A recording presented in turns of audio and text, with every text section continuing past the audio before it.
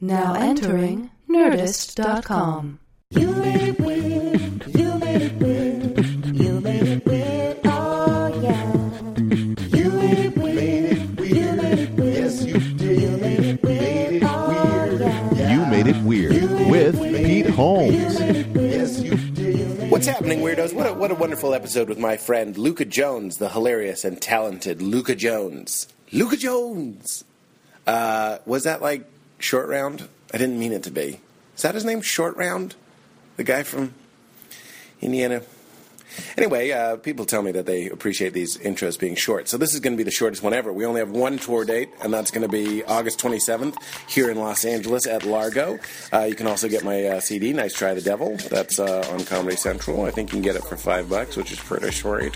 YouMadeItWeird.com to get a t-shirt. And we have a new sponsor. It's called Squarespace. It's the all-in-one platform that makes it fast and easy to create your own professional website or online portfolio. For a free trial and 10% off, go to squarespace.com and use the code WEIRD8. Just so you couldn't guess it. It's WEIRD8. It starts at just $8 a month and includes a free domain name if you sign up for 1 year. Squarespace has over 20 highly customizable templates for you to choose from. And every design automatically includes a unique mobile experience that matches the overall style of your website, so your content will look great on any device every time. That's cool.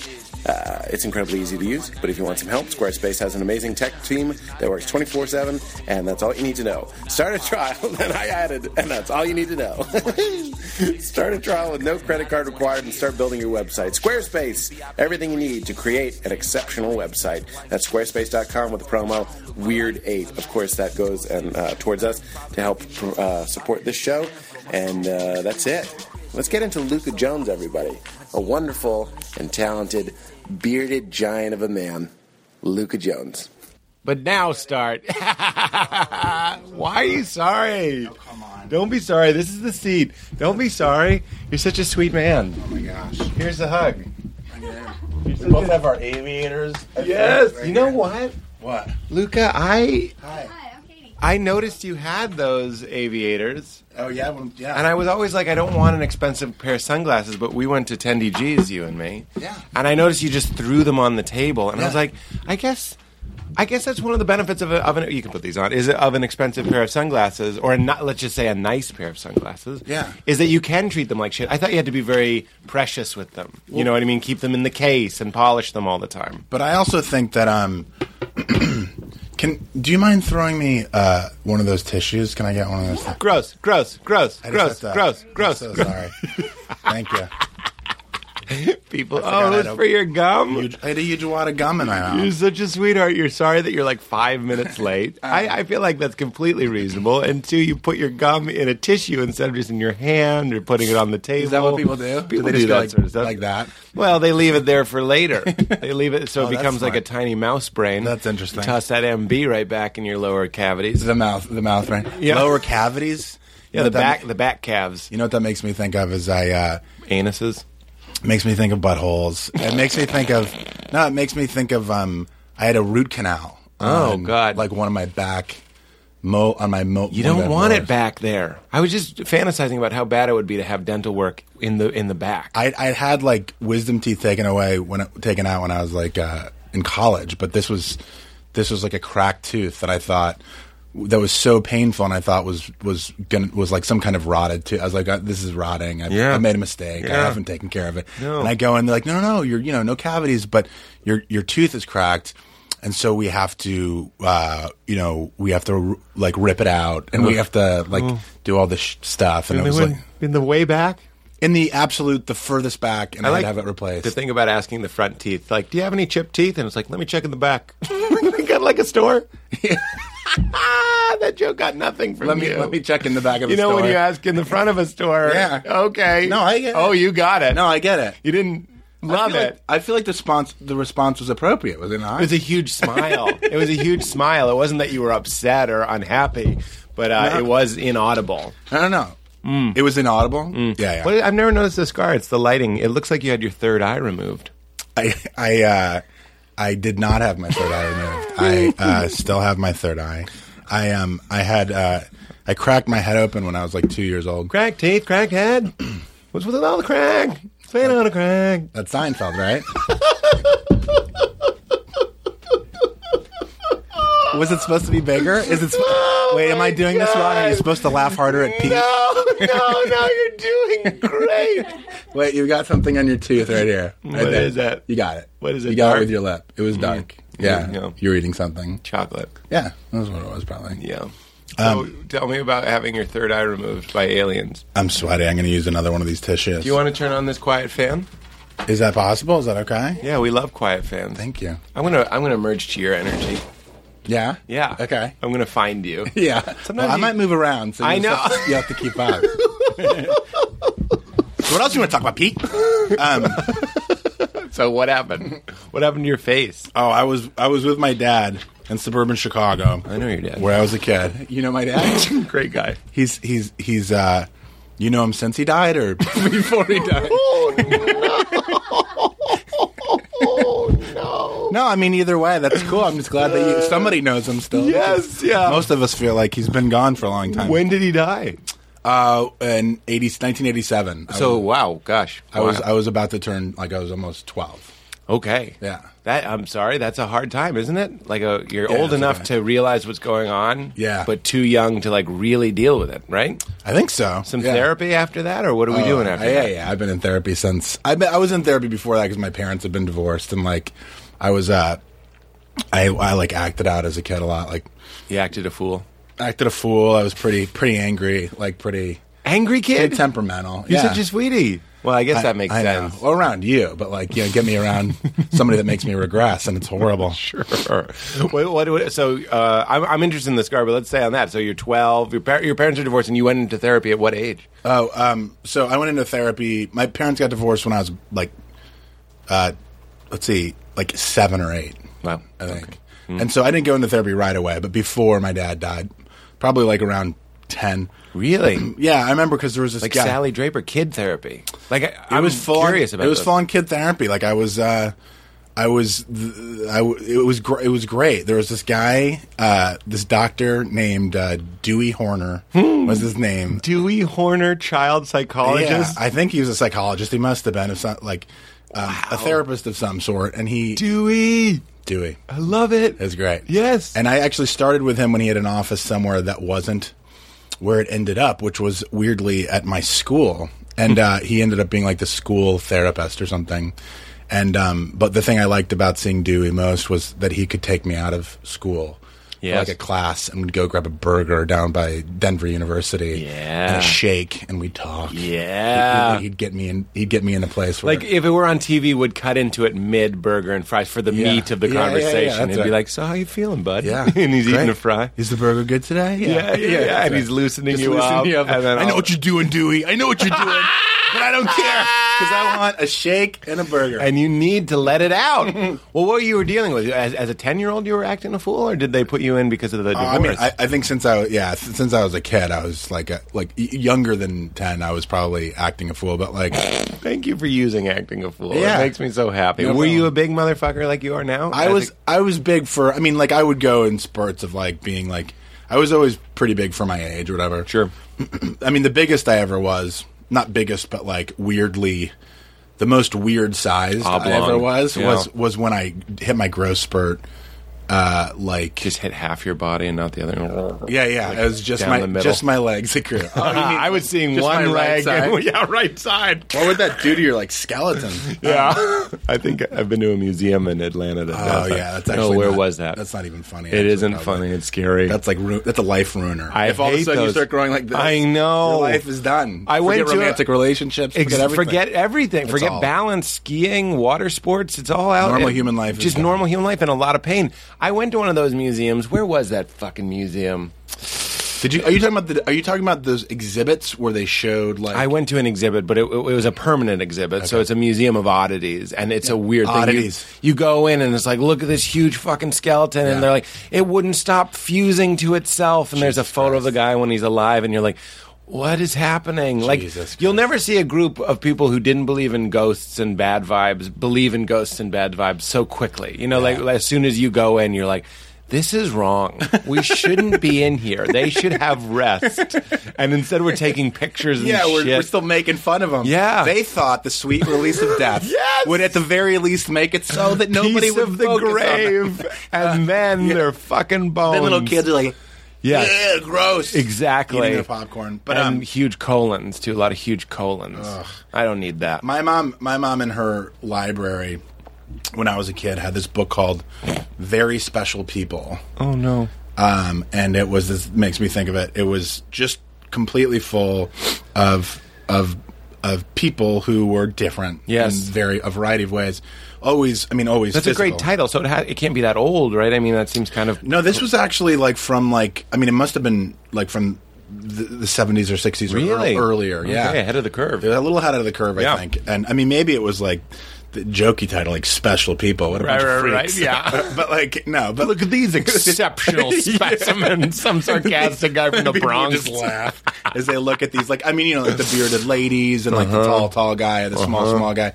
The one that weirded me out sort of the most, but I couldn't stop looking at it, was at all of them, was this guy that had this little knit cap, a regular size head, and a torso that was maybe like this big, so like a couple feet long. Yes. And that was the shape of it, and there were no arms or no legs. Oh. So he was kind of like a little caterpillar guy or something. Wow. And Kids love that, though. I mean, yeah, Kids love oddities. It's painful and interesting at this. I think it's sympathetically like, oh God, jeez, but you can't stop looking. Well, it reminded me, I remember, and it reminds me every time I look at stuff like that, of how out of control we are. When you think of like your bone growth being an involuntary thing, just an impossible system of cells and molecules and nutrition and just all these signals from your brain being like, grow 0.001 centimeters tonight, and then like being betrayed by that system. Yeah. It really makes you feel like your body. It makes you just feel like I'm just this thing and I'm growing just like mold on cheese. You know what I mean? And then all of a sudden you go to the doctor and they're like, there's this other thing that's been growing. It's this tumor the size of a grapefruit in your fucking head or something. Is that what do you No. think about those thoughts? Well, no, I have. Right. I mean, my dad died when I was 11, so right away. Of cancer? I was like, no. He died in a whitewater rafting accident on my God. a business trip. Wow. Yeah, they made a I think bad movie out of it, but They did? They made an HBO movie with Peter Gallagher and Alan Alda, loosely based on it, called White Mile. It was like back before HBO movies were like always exceptional, you know. Before they had that meeting? Yeah. All right, no more fucking around. Let's do some real good Peter stuff. Gallagher, he's out. No more Gallagher. Wait, here's a weird question. Yeah. Just your dad died, or lots of people died? No. 5 in all died. It was like, I think it was like 10 or 11. It was like just a bunch of executives, like advertising executives from Chicago. He worked at this. He was one of them at this place in Chicago called DDB, I think it's called now, and one of the bigger advertising firms. And they had some of their clients, these like executives from whatever companies they were like sort of representing. Sure. And they're like, Triscuit was there. Yeah, And Nabisco was there. No, yeah. honestly, Yeah. Nabisco might have been there. And like, Really? yeah, I mean, like that kind of thing. Yeah, sure. And so anyway, yeah, it was like the leader of the sort of president of the office was like, guys, I got a great idea. It's going to bond everybody. Played by Peter Gallagher? I'm not even trying to be funny. No. Was that who Peter Gallagher was? The main guy? No, Gallagher played somebody that didn't actually exist because they needed somebody in the story, I think, to survive. That was of my dad's sort of Isn't level. that is mind blowing? They Yeah. need it's not a good For the story. Like what really happened wasn't a good It wasn't story. good enough, yeah. So they're like, that's terrible. Add a Peter Gallagher. Yeah, let's have somebody live. Like this is what we do. And I was like, I would have loved for somebody to live, like my dad. No, I would have taken Peter Oh my Gallagher. God. Is this what happened? Where is he? Oh my God! So they added. No, that's how I found out my dad never died. Was that Gallagher played him, and then my dad was like, "Fuck," and he had to come back. I'm like, "All right, fine." I've been in contact with HBO. I didn't think you'd watch this. I'm still around. Well, it is kind of. At what point did you watch the film about your father's passing? They sent it a little early to us. They sent it to you. It was. Well, I think my mom got wind of the fact that it was happening somehow. Maybe we got a letter, and she was like, "Well, please send us one before it airs or something." And she like smartly sort of got it before it was on air, and we watched it together as a family. And it was like kind of emotional just because of what it was, but it wasn't like the details were necessarily exactly similar. Right. But I do remember like watching the river sequence, which is, you know, the sequence in which they died. It was in like British Columbia, so the movie is really, that was actually true. The details were changed a little bit, but it was a business trip to like outside of Vancouver somewhere in this place called like the Chilco River or Chilcotin or Chilco River, and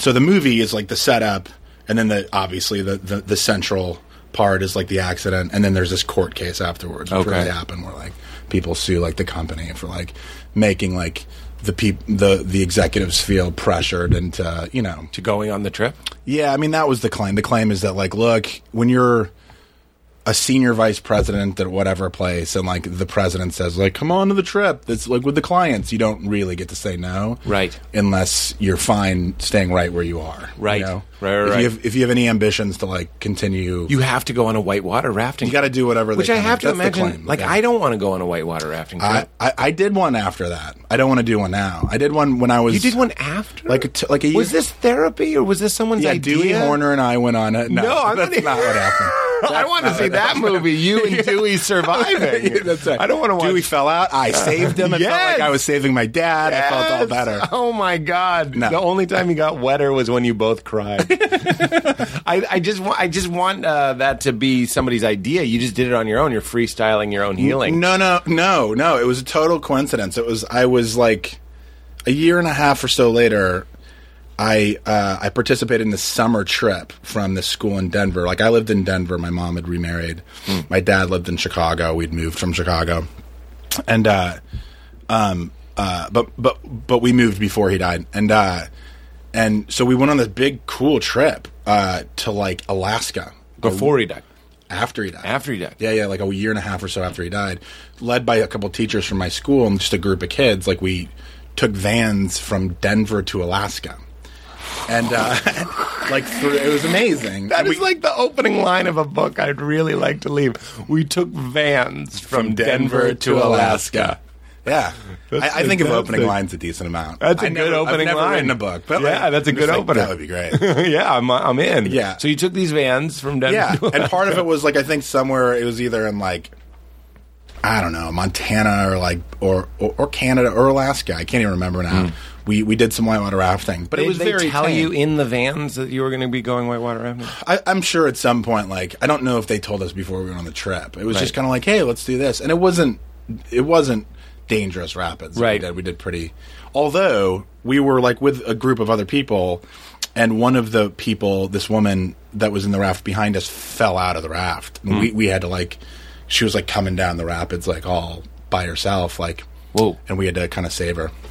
It sounds terrifying. What's happening right under those waters? I'm not interested in There's it. slippery rocks and shit. Oh God, yeah. It's I just mean, where we shouldn't be. it feels that way. And then we get in it. Yeah. Like, I feel terrible. First of all, I just have genuine sympathy for your story, of course. thanks. But I also just hate stories of, like, mountain climbing going Yeah. wrong. I'm just kind of like, I'm that lame-o that's like, we me too. shouldn't be there. Me too. What are you doing there? Like, into the wild. I'm just like, what were you doing there? I know. Well, that guy Fucking get out of there. That guy was a fucking asshole, I think. I watched that movie and I was like, you're an He was a little bit asshole. he was out of control, and he was like not. I don't think he was enough. Forget about not wanting to, like, I will never jump out of a, plane to skydive. I will never Sure. bungee jump. I will never do any of these things because it's so deeply the anxiety of death and the and it is so deeply ingrained in me now. I think. Plus, like, I get enough fun, like. Right. Going to the movie at the Sundance Theater and like like drinking a bunch of Diet Coke or something like that. That's fine. You realize that's what they say when they're in the plane about to jump out. They're like, "Can you imagine if we were just at the Sundance Theater drinking Diet Coke? That's what those idiots are doing." And then they jump out and they live. That's right. I get that side of it, but I just don't. So the idea of being pressured into something like that, as I have in the past, I've not whitewater rafting, but some other dangerous thing, rock climbing. I or would whatever. never let myself be pressured. It wouldn't even happen. Did that build Nobody up? could do it. Tom Cruise couldn't say, "Hey, man." Yeah. You know, Tommy C. Tommy C. Yeah. I'm just saying, like, I'm trying to think of the most, like, sort of like, Yes. like a really charismatic person. I know, he's very persuasive. That immediately you'd be like, oh my gosh, like, You got to. why wouldn't I want to hang out with Tom Cruise Right. for a day? That Yes. seems fun. Like if he went like, hey, you know that stuff I did in Mission Impossible, whatever. Yeah. Like I'm gonna go do it when it come. I'd be like, oh fuck, man. Yeah. No, I'd but love to like, eat some sushi. Can we do some sushi? Yeah. And he's like, get out of here. And I'd be like, all right, well, that's Right. too bad. I guess What- I'm not meant to hang out with Tom Cruise. You could do other things. Yeah. What happened, I guess, is a good question for me. I'm ready to move on from it, too, but I just kind of... What happened in the accident? Yeah, what happened in the accident? Oh, so they were, it was like, it's very sad. It was the last day of their trip. And they Like, had been rafting?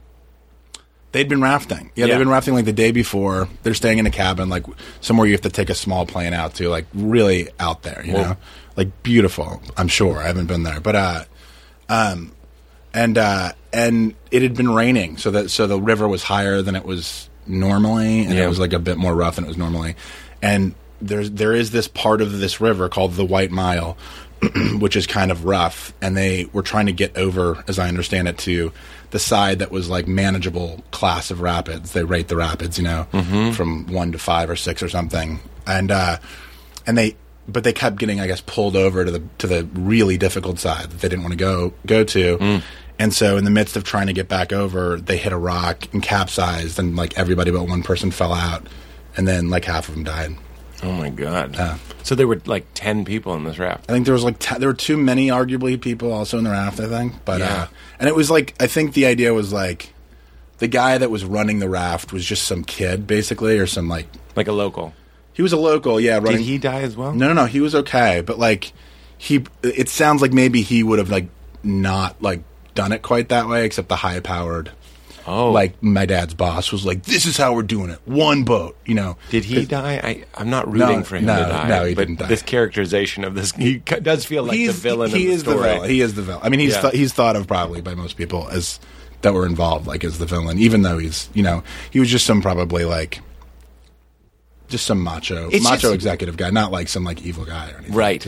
Just careless a little bit. But he was kind of, so he was tried. That was the trial, was how much did you persuade these men to kind of non-consensual Well, there's like a whitewater raft? civil suit, where like how much money does that because I think the rafting company had no money. There was nothing to sue there, so I think some people definitely some people were suing like the executive, the DDB. Yeah. And then it was about him. The movie portrayed it. I didn't follow the case. I was too young. But the movie portrayed it as like they knew what they were doing. They were men making their own decisions, which is true. I mean, I think like if I were in my dad's position, like sorry, Dad, but like I would have just been like, hey, man, like that guy just told us we should do two rafts. Why are we doing just one? I would say to my boss, right? Right, instead of... And then if he said like, I mean, if he got really explicit and he's like, you're not going to get promoted if you don't just shut up and like Just do really something really obvious. scary. Yeah. Let's say he just says what's Yeah. like underneath. I would have been like, I don't care. I don't want to die. Yeah. But that's my dad and I think I'm different in that way. It goes back to this comes up on the show a lot, is the idea that most people choke in the bathroom. It's this embarrassment thing that I'm always concerned that is going to kill me. I was getting What do they choke on in the bathroom? the idea is we're having lunch and I start choking. You shouldn't have been eating. You eat in the bathroom? I can't let you see what I'm eating. No, but you're not supposed to eat food in the bathroom. We all agree on that, right? Like you're No. not supposed to bring it in. Well, you're doing a comedy riff, right? Oh, you're not. What do they choke on in the bathroom? What I'm saying is, you misunderstood. What I'm saying is, we're eating at a table, Yeah. like we're seated right now. I start choking. You're like, "Are you okay?" And I'm like, "Oh, it's fine, it's fine, it's fine." And then embarrassed because I don't want people Got to it. see me turning Got blue. it.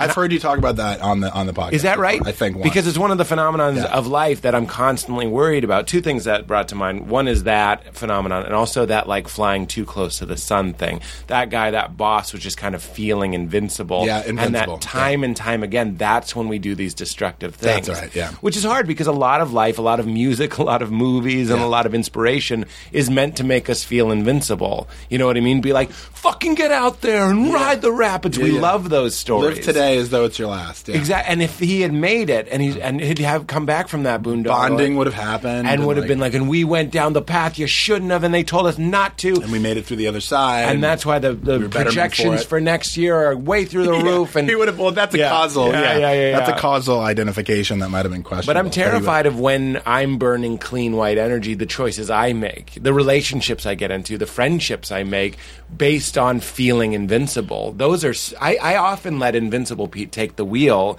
and when I'm feeling vulnerable Pete, I just sit it out and wait for Invincible Pete to show up and make some moves. That's interesting. So I'm scared of that guy. I have less of a negative attitude towards the Invincible mode. Yeah. God mode from Doom. Than I do. Yeah. I mean, it scares me when I see it from the outside, and I probably don't experience it all that much. But but the embarrassment thing. Yeah. Which you're saying these are kind of like. Oh, those are just the two things I got from the story. One was I'm afraid that I would get on the boat. In fact, I'm pretty sure I would get on the boat. Right. And I would fear ridicule. Oh, right. And I'd fear not So advancing. I have this very strong part of me, or this part of me that's very, very strongly anti-macho. Yeah. And so I don't like, and I resent like that kind of like sort of, I mean, it's a guy thing. It's not like, it's women, I think, are much less pressured to get on the boat. Like, True. When women go, that doesn't seem safe. Right. People are like, all right, you're right. Well, just sit back and we'll do this. You know, like, the guys will get on the stupid boat or something. Yeah. Which is silly. But, like, so I was raised by my mom because my dad Anti-macho. wasn't there. And so I go like, this doesn't feel safe, guys. Well, you know that's it. I feel fine about it. And if they call me a pussy or whatever, I go like, okay. Yeah. Got it. Thanks. You'll be the driest pussy on land. I'll be the alive pussy. Yeah. Well, it's funny. As you're saying that, I'm reconsidering. I wouldn't get on that boat literally. I'm afraid of the types of boats I would get on. What could I be socially pressured into? There certainly have been things that I'm like, this is a bad idea. Yeah. But when it comes to boats and nature, like something that's just running an anarchy code, you know what I mean? Like water like that, you're just like, there's no control. No. Yeah. Yeah, I'm more of a tent dweller. You can go out and hunt. I'll be here cracking Hang out up with the ladies. The ladies. Yeah. We'll make jokes. Yeah. I was just talking about Jacob and Esau. Do you know that Bible story? Wait, which story? Jacob and Esau. I don't. What It's is two it? brothers, and it just reminds me of me and my brother a lot. My brother is like hairy, and that's what Esau was, hairy, and he was a hunter. And Jacob was like fair and hung out. That's where I got tent dweller. He's a tent. He dwelled amongst the tents and like hung out with his mother. But that's where he got like his sharp tongue, and he learned how to communicate. And he becomes this like great leader. You know what I mean? So that's like you. You're a great. Are you a great leader? I didn't want to say that's. It's not a one for one with the story, but I remember as a kid being like, "Oh, my brother's hanging out with my dad. He's hairy. He's red. He likes sports. He's not literally red, and he can hunt. And he doesn't literally hunt." Do you mean red the color, or red like he was red a lot? He was well read, and I'm saying that in a Cockney way that he was very, very the color red. Okay. Esau was red. I believe that was probably just added in the story. Okay, yeah. But anyway, I'm interested in that social pressure. But I'm with you. But you look like a macho fella. I'm sure you get that all the time. You look like you could whittle something. I do. I'm big. Hoist a bear bag. I'm big, and I've got some weight on me, and I've got a big beard. If I was like 127 hours and I saw you, I'd be like, "We're saved." Yeah, and I'd be like, "No, you're not, man." But I will try to go get help as best I can. I would not be able to save the person. Yeah. I mean, I wouldn't be able to chop his arm off. Sure. That's what you mean. No, I guess I would. I wouldn't. But if you said the arm's got to go, I'd be like, I believe this beard. I believe this man. Yeah. He smells like I might canned just say that beans. to see what happens. So anti-macho, that's interesting. No, in a seriously emergency situation, even though I would feel lots of anxiety, I think I would hang out and try my best to to help. I wouldn't just run away from that. But no, I run away from what feels to me unnecessary, dangerous things or something. Let's climb K. I feel no need to prove that I can do that or something like that. I don't know. So what was it like? I don't know how to ask that question without just being obvious. What was it like? Your father dies. You're 12. Yeah, and then the acting out got worse, or I think so. It was pretty. And weirdly enough, I've been fighting with my mom a lot. What was weird was that I had decided to live with my dad, and so my dad was about to come pick me up. I literally found out the day we were supposed to. I was supposed to take off back to Chicago with him that he had died. Whoa! So it was really impactful. Obviously, not just that he died, but it was sudden, and that and that all this stuff sort of got flipped around real quick or whatever. Right. So did this is a strange question, but did you ingest that narrative? Were you kind of like, oh, I'm fighting with mom, I'm going to move with dad? Did it feel supernatural that there was this intervention that wasn't going to happen, or was it just grief? I don't know. It was definitely grief, but I don't know if it felt supernatural. It didn't. I'm not a really supernatural. You didn't add a story to it. I didn't add that. I mean, my mom might have or something. I don't know. I don't know if she did, but like, Yeah. but no, I didn't. Okay. Not in that way. Right. I mean, I think I was better off like being raised by my mom. That I'll say. My dad was just like, he was a business guy that was most interested in business, and like, Right. like he just hadn't studied up on how to be a dad. I don't think. But, Right.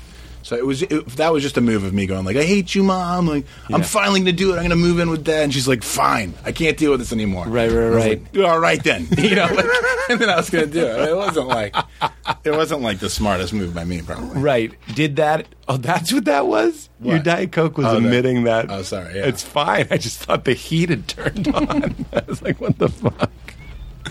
So you and your mom got along. You're like a mama's boy. I am too. I was. Well, no, I mean, we fought a decent amount, but I am a mama's boy. Right. Like, I could, because I had sort of just this fiery disposition. Yeah. And I still can in certain scenarios. Like, not here, but like Sure. if like some kind of conflict is happening, I don't just get quiet. Like Really? I get loud. Yeah. I get quiet. I get real loud. Can you tell me? I'm fascinated with conflict. Here, I'll run one by you. Yeah. I don't know what to do. Let's see.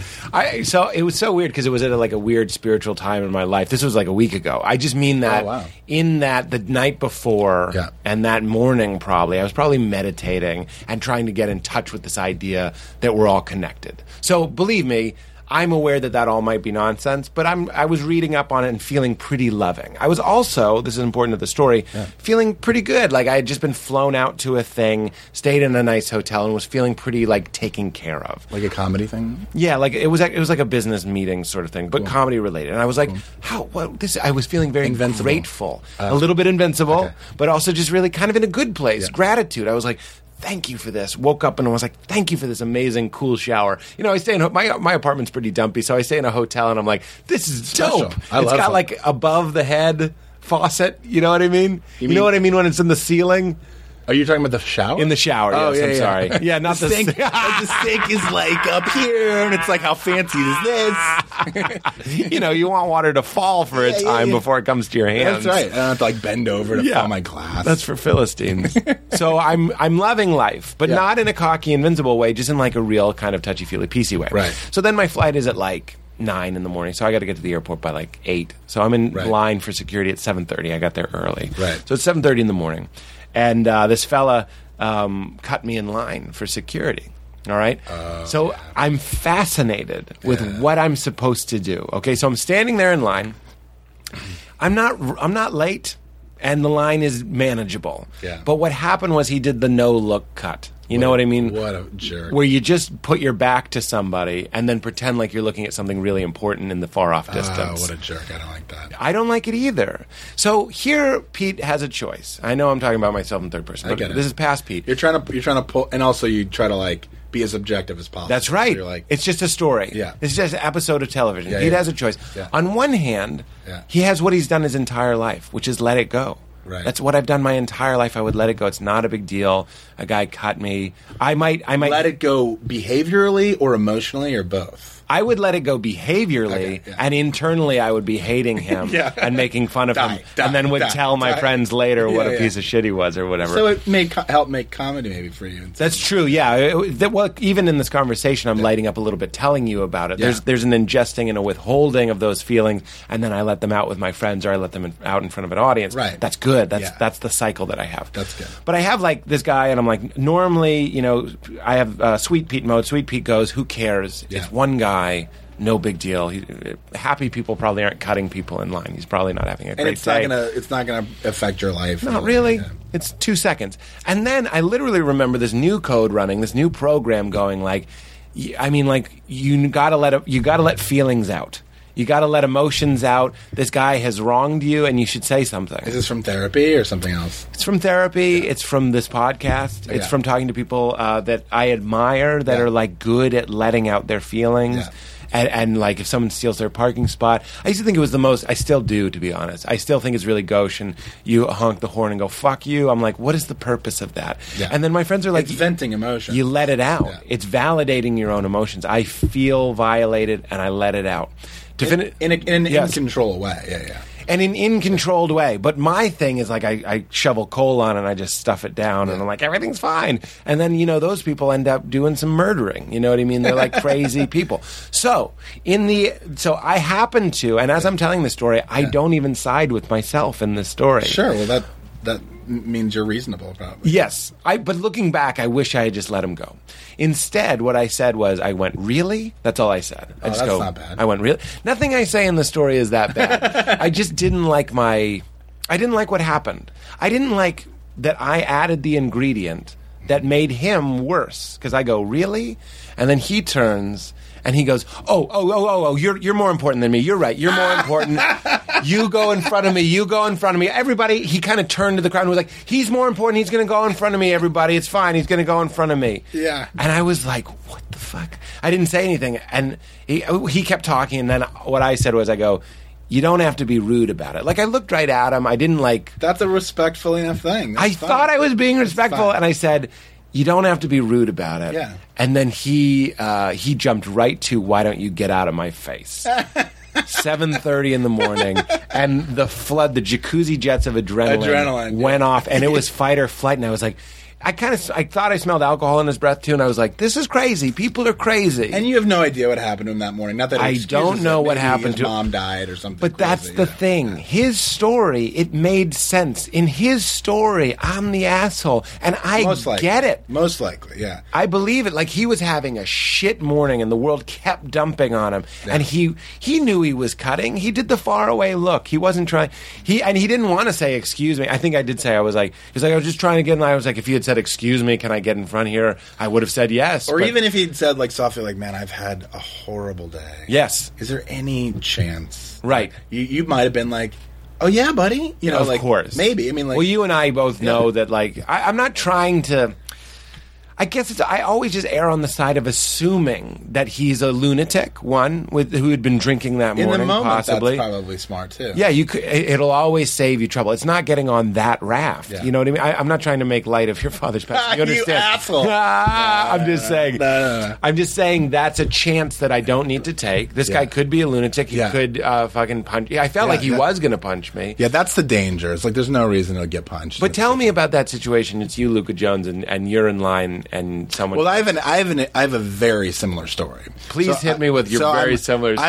I'm in Los Feliz a couple years ago. The Los Feliz Starbucks on Prospect in Vermont. Yes. And I'm waiting in line. That's right where I live. That's my Starbucks. I live not too far from there. And I actually went in there the other day for the first time in a long time, and I was happy to see that they'd really spruced the place up. Had they?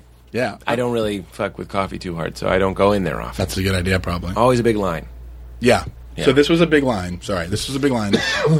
And I'd waited my turn. It was pretty big. I waited my turn, and there were only about 4 people behind me, and this guy comes up. And he grabs a couple waters from the refrigerated section right there by the, in the counter. So he comes to the front of the line, basically. Well, first he just grabs those, like not in line, just kind of goes, excuse me, And then he starts asking people, do you mind? I'm just going to grab a water real quick. Can I get in front of you? Can I get in front of you? And he keeps doing it to people, like... And I'm like, I see him coming, and I'm like, no. Absolutely no. Like, I'm not going to... This is crazy. Like, I'm going to ask for a drip coffee. It's going to take 20 seconds. Why should his waters come before my coffee? That's crazy in my head, right? Like, I'm like, there's just no reason for me. He's asking too much. and so he gets to me right as I'm about to get to the counter. Like, literally, it's like... She's about to ask me, like, can I help you, sir? And I'm going to say, drip coffee, please, medium or whatever. Yeah. I don't use their lingo. Sure. And he goes, do you mind if I... And I'm like... And I had worked myself up too much. Yeah. So instead of just going like, oh, sorry, man, I'm just going to do this real quick. I think I had probably a little extra edge to my voice. Yeah. Because I was bracing for it. Yeah. But I go like, I think I said like, no, actually, I'm just going to buy my coffee.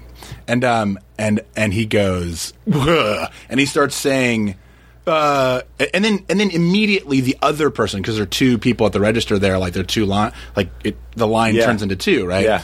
Like just calls him, because he's right behind me, calls him to buy his water. Yeah. And he starts saying something like, look out for this guy. He thinks he's really important about me. And I'm like, I mean, I think I started losing it a little bit. I'm like, I think I'm important. You just butted everybody in line so you could grab a couple waters. Like, where are you getting on?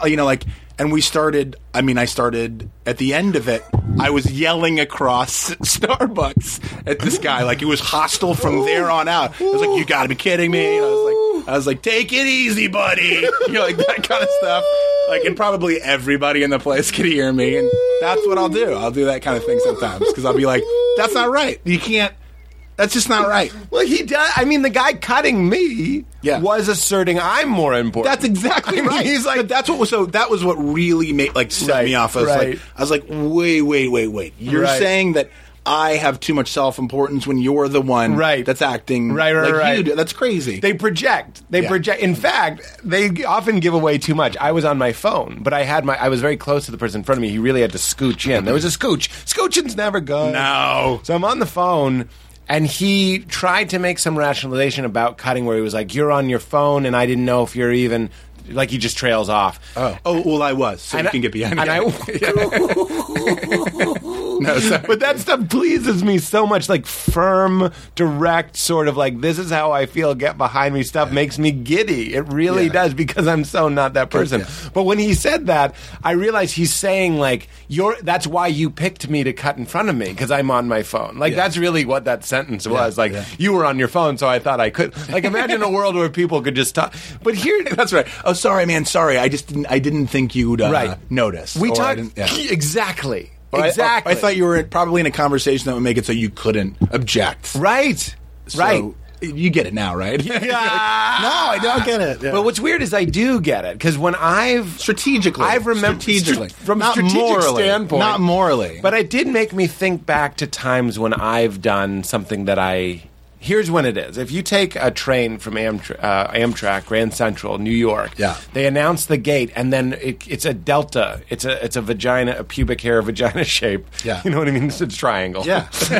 I could have just said triangle's triangle. Another word. Yeah. It's easier. Or a trilateral. Those are actually the same thing. Really? A trilateral? They're conceptually different, but they're necessarily the same. I want to talk about all things with you.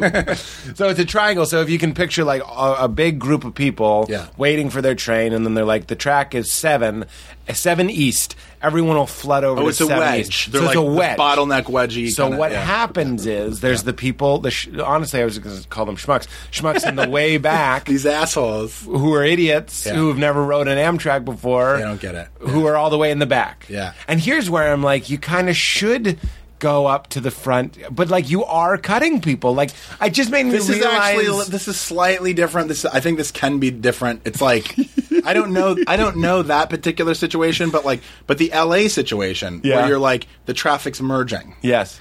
And people have for some reason decided to all do it in one lane way too early. Right. So that there's this like big space, this lane or like area where there will be plenty of people very soon filling it up. Yep. Right? This is maybe different, but like I know you have to decide whether or not there. to like stay in line and play by the rules that aren't very smartly being accepted right now, or just go, look, this is going to happen. And I really don't want like 17 other cars in front of me. So I'm just going to start going up the side, and people will do it too. And what I used on my drive home when I had a writing job, so I was doing that commute every day, there was a 2-lane situation. Yeah. And I knew better than anybody that coming up, this was a left turn only lane or whatever. Yeah. So you have to get to the right. Yeah. Some days where I wasn't feeling as invincible, I would get to the right immediately and just wait and be like, what's 10 minutes? Yeah. Other days, when I'm blasting the music and just feeling great, I would cut in front, and I got real good at it, because there's always one motherfucker who's not paying attention. Yeah. And you cut in can front always of him. wait for or you look for anything that's like a large, like a van or bigger. A van or bigger, and you know they're just not going to be moving quite as quickly. Yes, and you just zip right in, and you're in, and you always give them the hand. Like, hey, thanks. Yeah, of course. I do a huge. I mean, I'm big on it. I'm big on a hand too. I go like, there was this. I used to when I was a kid. When I was like 21 or 2, I lived over in Laurel Canyon. This just reminds me. Yeah. Can we just go off in conversation? Of course. I would walk down the Laugh Factory. This is before I did any comedy, or I'd even tried the little bit of stand up that I tried, and I used to like really dig watching Jay Moore go up, and this is when he was going up a bunch, and like, he had this one bit that for some reason killed me, and like it was all, I can't, obviously won't even do it, but it was all about how the hand makes so much difference. Like if you're going to cut me off, just give me the hand and like we're okay. Like if you don't give me the hand, I'm going to follow you to your fucking house and kill you, whatever. Like, some like aggressive thing like what he would do in general. I'm big with the hand, and I give it a little motion, a little wave back and forth. Yeah. I also, when people flip me off, Yeah. that happened recently on a drive home from here. Fuck. I hit a yellow, and I was like, I should probably stop, but I was just feeling invincible again, and I'm getting on the right. You know what? I'm making bad decisions. I'm not going to kill a family of five. And I shot through, and it was fine. It probably turned red as I was under it. And a guy in a BMW, that's important. He's a big rich guy. Piece of shit. Yeah. A piece of shit is making a left, and he really didn't like me, and he gave me a big finger. It eclipsed the sun. This finger was so big. It was outside of his car? No, emotionally it felt so big, and his face. I could see his face because daytime I saw his stupid face. Yeah. And when I get the finger, I like to wave. It's such a dick. No, move. it's real nice. I like that. I give a friendly wave. Thank you. And it Thank you. Luca. I'm so uncomfortable with this aggro side of myself. I like it. No, accept it. Embrace it. I do want to embrace it. I want to be Just be okay with careful. all of my. I know. But just be careful. You could totally. Like I was on when I used to when I was trying to do like years ago when I was trying to do a little bit of stand up. One story that I tried to make into like a comedic story, which was I was coming down Fairfax when I lived in Laurel Canyon. And I don't know if it's still like this. I think it is. South on Crescent Heights. Sorry, not Fairfax. Crescent Heights.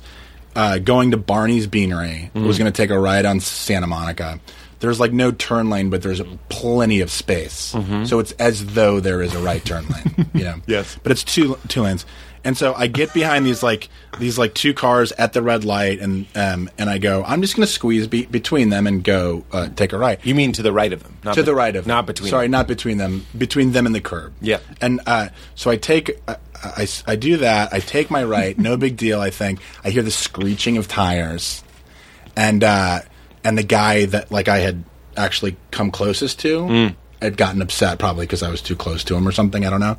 And he screeches and takes his right onto Santa Monica right behind me, and then gets in front of me, speeds in front of me on this is Fountain actually, not Santa Monica. I'm getting all the streets wrong, and then cuts me off, and then stops to make a left because he still wants to go south. Is what this was just to fuck me, like fuck you. Yeah, I'm cutting you off, and now I'm still going south. And I'm behind him, and I just go like, I look at his eyes in the mirror because I'm very upset now. Yeah. And I say, fuck you. You know, like. You mouth, fuck you. I go, fuck you. And this is in the middle of Fountain because he's in the left lane going west. He gets out of his car and starts like yelling at me. And I can't hear what he's saying because my window's up. So I put my window down. And I go, you suck my dick. No. Yeah, I do. And I was like, fuck you, asshole. And I feel like there's this agreement, like we're not, even though I have stupidly not noticed, he is out of his car. Yes. The rules are different for him a little bit than for me. Yes. He charges my car. He leaves his car unattended, charges my car, this big burly guy, kind of like me. And then I start realizing, oh, this is like trouble. Like my window's open, he's coming towards me, and I jet across the lanes for a second to get away from him. And like the very next thing I say was, "Why are you doing this?" Like I went straight from like "fuck you, suck my dick." Why are you doing this? And then I hit the gas and he chases me for a bit and like I pull like a fucking maverick and like did you roll up the window? Oh yeah, I mean like but I after why are you doing that? After that, yeah, after that. I totally was like, we're past what I can deal with. He was clearly in another level of rage than I was, and I should not have messed around with it at all. Right. Been like, right. You know, like I know. Like it's forget about like being spiritually whatever. Sure. Like it's just like the responsible and smart thing to do You have anybody that cares about whether or not you're murdered or something, you know? Yeah, well, I mean, that's the next level. I'll never forget. Have I said this on the show before? I honestly don't know. One time I was driving, this was a long time ago, because I was with my ex-wife, and I'm in our stupid little car. Yeah. Stupid fucking car. Whenever I refer... What if everything in your life back then was stupid? I often refer to her as my dumb ex-wife. She wasn't dumb. We were She was drinking some fine. stupid Cokes. Yeah. Having a dumb, great meal. We're in our dumb... we had a Jetta. We're driving this Jetta. Oh, fucking stupid. And it is a stupid car. And I saw... Although, I had a weird flashback, because that Jetta had, like, a steering wheel controls, for like volume and cruise. Yeah, and I was in I have a Golf now. Now, Divorce Pete has a Golf, so it's kind of like a smaller Jetta. Is it? Yeah, it's way cooler. Thank you very much. Thank you. Not stupid at all. It's not stupid. It's the coolest. Yeah. But I was turning on the cruise control, and I looked for it on the wheel. I had this weird flashback back to that car. Anyway, that car. I love the idea though that you get divorced. Not that this is the way it happened. You get divorced, and you're like, wait, what did you had a Jetta, and now you have a Golf. You're like, fuck this. I've always wanted a Golf, and I was never allowed to get a Golf. That's my midlife crisis. Yeah. I'm going to get a reasonable hatchback. Yeah. Fuck you. You can't tell me what to do. I'm free now. And I just go to the Coral Buffet. What is it? Grand Corral? I don't know. That's what she was keeping me from. I did used to have a joke about how when my wife was out of town, all I would do was like eat beef jerky and like wear underwear around the house. Like that's all that she was keeping me from. Yeah. It was like snack But those foods. are important things. Those are important. People things. don't appreciate sometimes. I completely agree. Yeah. You got to burn it down sometimes. You got to burn it to the goddamn ground that's and right. eat some Pringles. Yeah. We want life and death. That's a big thing for me. Sometimes you got to do things that are bad for you. Oh, yeah. Is that a belief of yours? I don't know if I have it's an operative belief of mine. I don't know if it's like a thought out belief of mine, but like I act as though that's true. Yeah. Because I do it things feels that are so bad for me. good. Yeah, all the time. Like doing things, like in fact, I talk about being a fleegan, a flexible vegan on the show, and that just means 2 meals. 2 meals out of 3 typically will be like, these are goji berries, and then the last meal will be me in a hotel ordering like the sirloin burger, like just a complete 180. Yeah, because it feels great to build this beautiful popsicle stick village with hippies and robes and ukuleles, and then set it on fire every night. Oh, that's why, not because it tastes so good. Oh, and it does taste so good, but there's an undercurrent of emotional, like I'm doing whatever. It's like you can't pin me down. It's almost like transgressive or like I think there's something about being human that is lit up by being a contradiction. At least I get pleasure from being a contradiction. Sure, yeah. And we talk about embracing our angers and stuff. I embrace my contradictions. I'm like, this is great. You can't quite figure me out. I can't quite figure me out. I'm an enigma. Yeah, yeah. That's it. It's fun to be an enigma. Sure, that's what I'm saying. I see. I think I can see that. Yeah, I'm into it. The story is clearly we're in the Jetta. Yeah, and I saw this young couple veer into a huge SUV. Like he was in the 4th lane. This is on the highway. Yeah. And they start veering into the 4th lane and don't see him. And he has to screech. And I'm behind him. And he screeches and goes into the thing that's not a lane.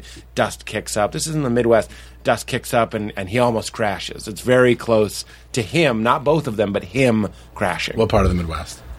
I think we were probably on our way to like Indiana from Chicago. We used to go down to the dunes there. Yeah, dunes. Yeah, there you go, Indiana Dunes. Yeah. So then I saw that guy furious.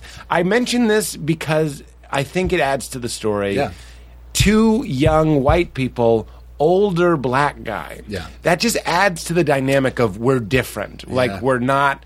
It wasn't like they cut off another teenage couple. Yeah. It was like a guy who I don't know what you want to read into the race thing. I'm not saying that he was violent. Or Well, you're anything. clearly understand reading a ton into it. I'm You're not. like you tell the story. You're like, I mean, this was. And I think what's so interesting is that we were different species.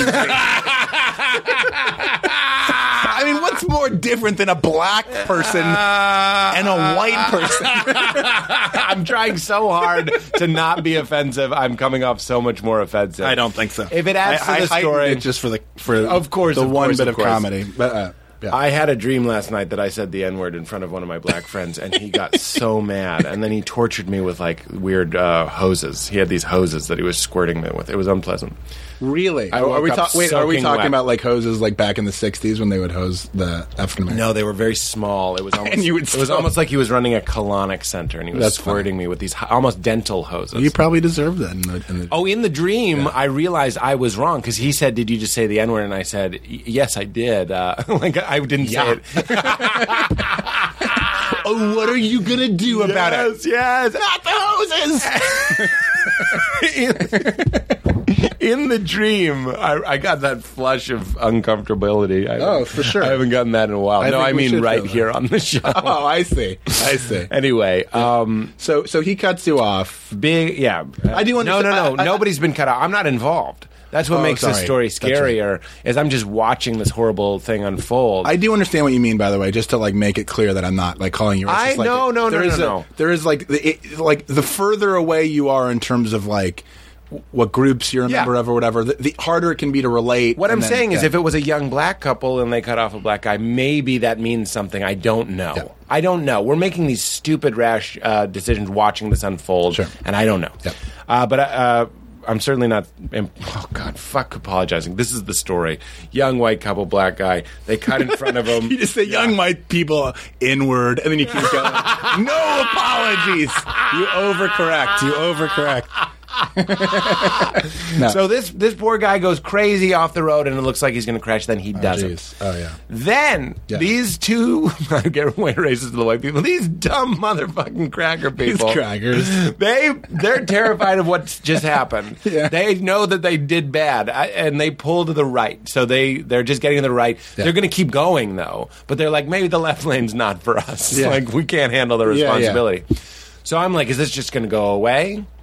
It doesn't. The guy in the SUV then begins following them, and they're going slow, so he's slowing down. Are you slowing down to observe? How are you keeping your eye on all this? I was going slower than them to begin with, so Okay. now I'm going the couple speed anyway, and then the SUV merges with them and kind of with me as well. Okay. And the reason why I got to look at him at all was that he was leaning forward on the wheel, like something about to pounce. You know what I mean? Like he Yeah. looked fucking Crazy. livid Yeah. and crazy, Yeah. like leaning That's how people get- forward. yeah. And I get it. Just watching the accident made me be like, am I going to scratch at somebody? Like, we just become like that fight-flight instinct. Yeah. And he started following these kids. I don't know what happened. I 'cause you- can't. I just kept going, and they kept going. Being followed. And he kept going, being followed. We all just kept going. He murdered him, yeah. You had a chance to save two human beings. No, And you decided, no. I gotta get to the dunes, man. The dunes are so cool, and it's gonna be dark, and we can't forget it. What would you do? I just kept driving, and then I would can't keep tell you going. how many times I've thought about them. This Yeah. is at a time when cell phones were common, but not that common. I'll tell you, What year? it must have been 2000. Well, I don't want people to figure out that if there was a murder. I'm going to Google that. It was probably 2001. So cell phones were a thing. Sure. But I don't know. Not everybody had them in 2001. No. Certainly Is not in that true? Indiana. Yeah. Yeah, okay. I mean, I think that's right. I mean, most people are probably dead. But Let's say they had cell phones. Even if you have a cell phone and you are following, and this is what makes it interesting, is like me getting cut off by the guy. I've been the cutter in times, and I've been yeah. embarrassed, and I've gotten the You flush. give a wave. And yeah, exactly. Yeah. And I've been the person that's almost been in an accident, and I've been angry. So you're being followed by a guy, and you completely sympathize with his side. Yeah. But you're also a little concerned that he's so jacked on the adrenaline and the fear and how close he just came to And the dying. disrespect and, yeah. All of that. And you fucking idiots. You just started turning into me Yeah, what's the on the matter? highway. You're fucking dumb. Yeah. You get it. You're Yeah. being followed by a problem that you completely get. Yeah. You're like, I've been this thing and I know this thing and now there's that thing after me. What do you like? I was like, do you pull off and try and find a public place? Probably. I don't want to. if you're him. If you're the couple, what do you do? Oh, I see. I think I would wait to see quite how long he followed, and then at a certain point, yeah, I would. I probably would. Yeah, in short measure, try to find a public place where, like, Yeah. it would be really hard to murder me and feel Right. like Yeah. I could get away. Clean with it. getaway. Yeah. That's a good. But yeah, You just it's pull scary. off under a bridge. If somebody starts just like following you and like feeling like looking like they're going to follow you to fucking Right. Pennsylvania if that's where you're going, Right. then that's trouble. Here's the problem. Yeah. When we talk about these things, when we talk about being a good person, I don't want to be a good person because I'm afraid. You know what I mean? Like when I Afraid talk of about what? letting a guy cut me in line, and maybe Yeah. there's alcohol in his breath, and maybe he's going to punch me, and maybe Yeah. I'm going to be detained or whatever the fantasy is. Whatever my sexual fantasy. I'm kidding. Or whatever the fantasy is, I shouldn't get in the left lane because what if I cut off an SUV and he gets mad at me? Yeah.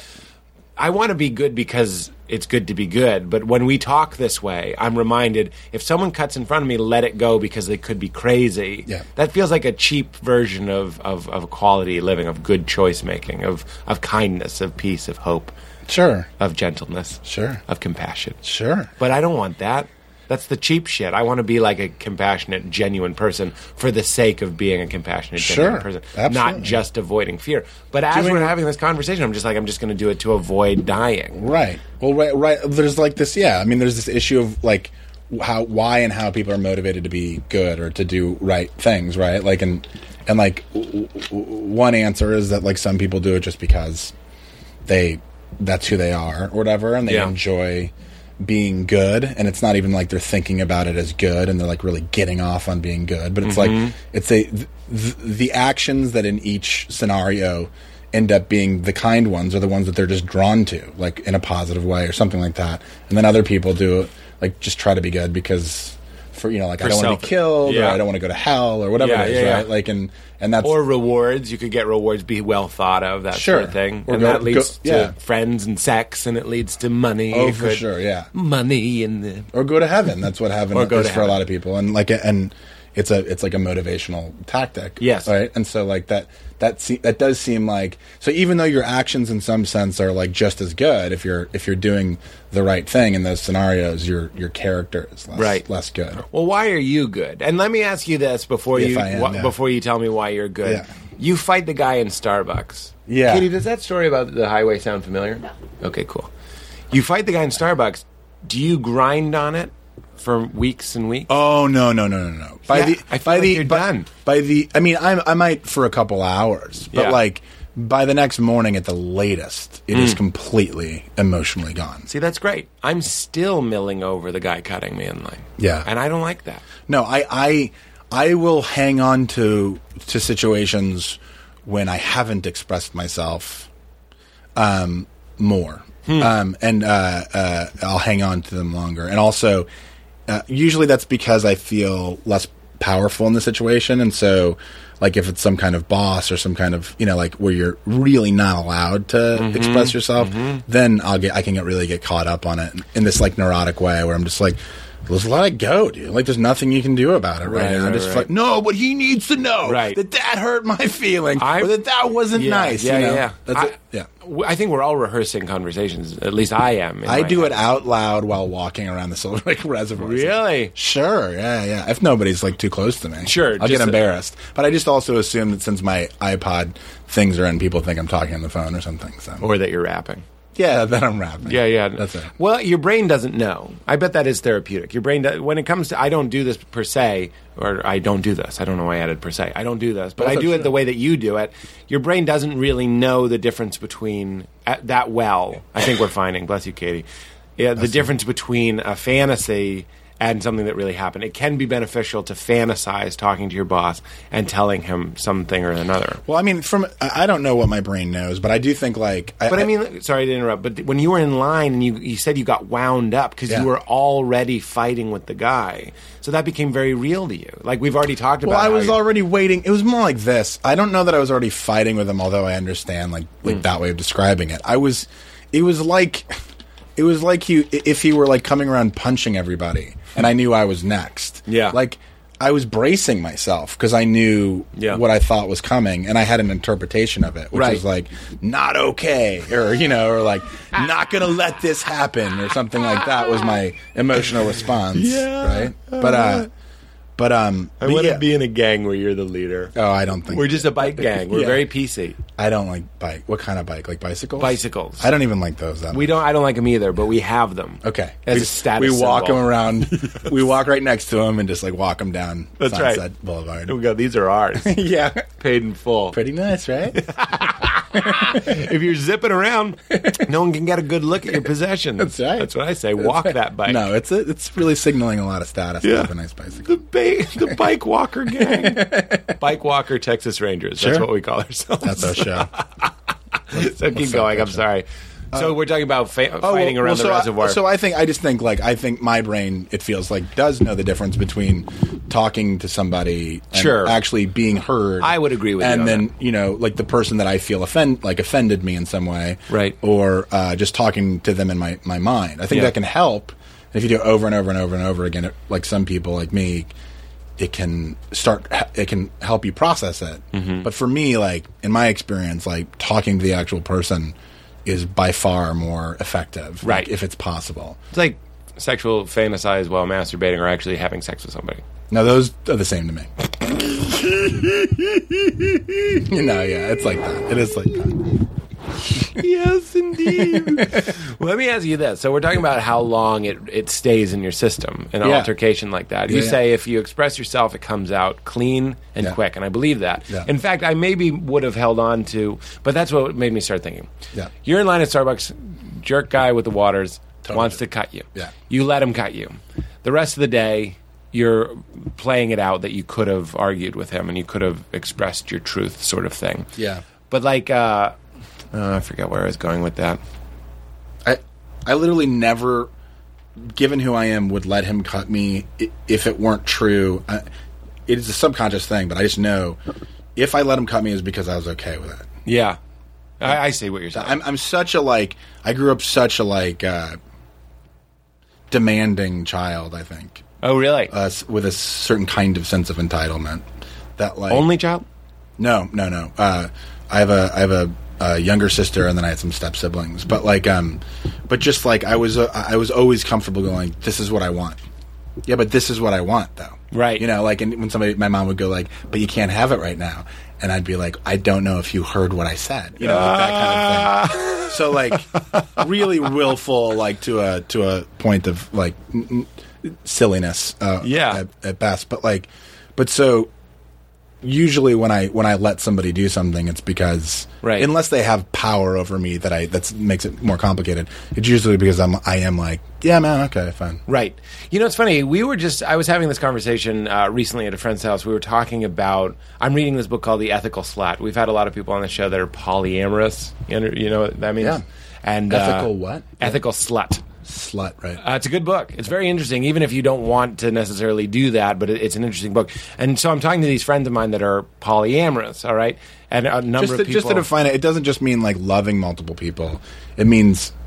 does it mean having actual romantic relationships with multiple people? It's my understanding. I think it could take a lot of different forms, but it's my understanding with my friends is they all have their best friend. They have their girlfriend. You know what I mean? Their primary partner. They have or their something. primary partner, and then they're open to other adventures, and they're open... But not just sex, emotional adventures. like being in love with more than That's one right. person. In fact, that's something I'd love to talk to you about just because I'm reading about that. I wonder interesting, yeah. if it's possible to be in love with more than one person. We think about love being this all-encompassing, exclusive thing, and it's really drilled into us through movies and culture and everything. Monogamy. That monogamy is big, and when you're in love with somebody, if you're truly in love with somebody, you couldn't imagine them doing fucking with other people, even though they might enjoy that. You know what I mean? Even though the other person, your partner, might enjoy it. You look at it as I've only read 2-3 chapters of the book, but the idea is that we focus on the fact that it's a betrayal. I'm your girlfriend and I fuck somebody else. You're mine. You Yeah. look at that as a betrayal to you, Luca, as opposed to pleasure from me, your girlfriend. Right. And they're just kind of like, that's weird. And you Yeah. can hold on to that if you want to, but we're saying that that's been programmed to you from a long time ago. That's right. Here's what brings me to you saying what you Sure. want and being clear about Yeah, that. yeah. My friends who are polyamorous tell me that the key to it, in their experience, was being upfront right away. You have to say, this is what I want. And if they go, well, that's crazy, you go, but I don't know if you heard me, this is what I want. The fuck? Okay, just a homeless person came in and started yelling. Yeah. I'm glad bullets didn't start flying. I immediately was like, where do I go? Where do I go if the bullets are flying? I used Pete as a shield. That would be a great way to go. You just, on the air, use me as a shield. I'm just thinking I just walk you out. I just knock you out and walk you out in front of me. Yeah. Take what the were Pete's bullets. last words? Well, he was talking to his friends about how they pulled off being polyamorous, and then he went to hell. And he just went that. God was like, no, that's enough of that. You're dead. Yeah. And you're not loved by me Cool anymore. off. Cool off. Well, that's another point that the book makes, is that the first thing that you learn is that, like, in a lot of religions, is that your sex is a bad impulse. And I certainly did. Sure, yeah. So then you kind of impure, learn subconsciously that God doesn't like you, because all you are when you're a youth is your sexual impulses. So you're like, Impure well, thoughts. God doesn't like those. He doesn't like me, because I'm just a factory of those thoughts and feelings right now. So anyway, they're just talking about, so I was like, at what point do you tell somebody that you're polyamorous? You know what I mean? And they were like, well, you kind of have to do it right away. If you need it, you gotta say it right away. And then when I think about, when I hear you saying that, even if you have something that you know someone might not like you're on a date or whatever. No, I love that. That's actually very fun. You mean like What? a fetish or something like that? Oh, I didn't even mean that, but please go. Because I've heard you talk about that once. What? Is he back? And this time with a gun. No, I don't see him. Is he there? No. Los Angeles, everybody. I love that it's on the conflict issue, while we're talking about conflict, and I was like, hang on a second, Pete. yeah. Hey, buddy, that's not working for me. That's not working for me. The guy's yelling about the ghost of Napoleon. You and need you're to like, get out of here with your Napoleon shit. Yeah. Good God. No, we're good. We're good. No, sorry, I should have let you finish. No. I was just talking about, if you wanted to do something like that, would you have a hard time? Let's say you're Luca and you want to be polyamorous. This is the question that you can come back to whenever you want. I'd like to hear what you wanted to say about fetishes. You're Luca and you want to be polyamorous. Would you be okay just sharpshooting somebody right in the face and being like, that's me, baby? Yeah, I mean, I wouldn't do it on the first date. But Yeah. but I would like. It's not me. Like, I don't know that I could take that. I don't know that. Given the way that I've been either. I don't know if I agree with your friend saying it's all conditioning. I don't. Well, that's kind of the book. I don't know if it's true. I see. I don't know if I agree with that. Like, it's just an empirical question whether or not there are some people that like just couldn't really take.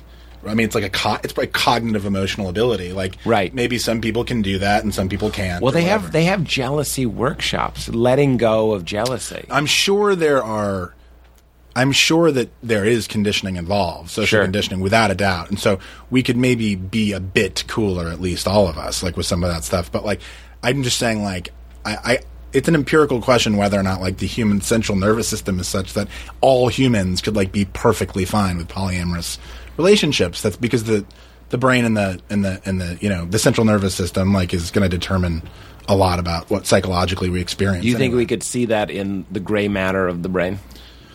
Like we could figure it out? Well, that's a question, like an epistemological question of what we can find out, what we can actually find. But maybe in principle, yeah. But I mean, I just think as a matter of fact, it's like I believe that our psychological experiences are all either identical with or fully determined by physical things happening. Interesting. In our central nervous system. Bo Burnham was on the show and made a very wonderful argument for no free will, just being like we're complete slaves to our systems and our brains. Yeah. Which kind of, I mean, that makes sense. Oh, I think that's very plausible. I think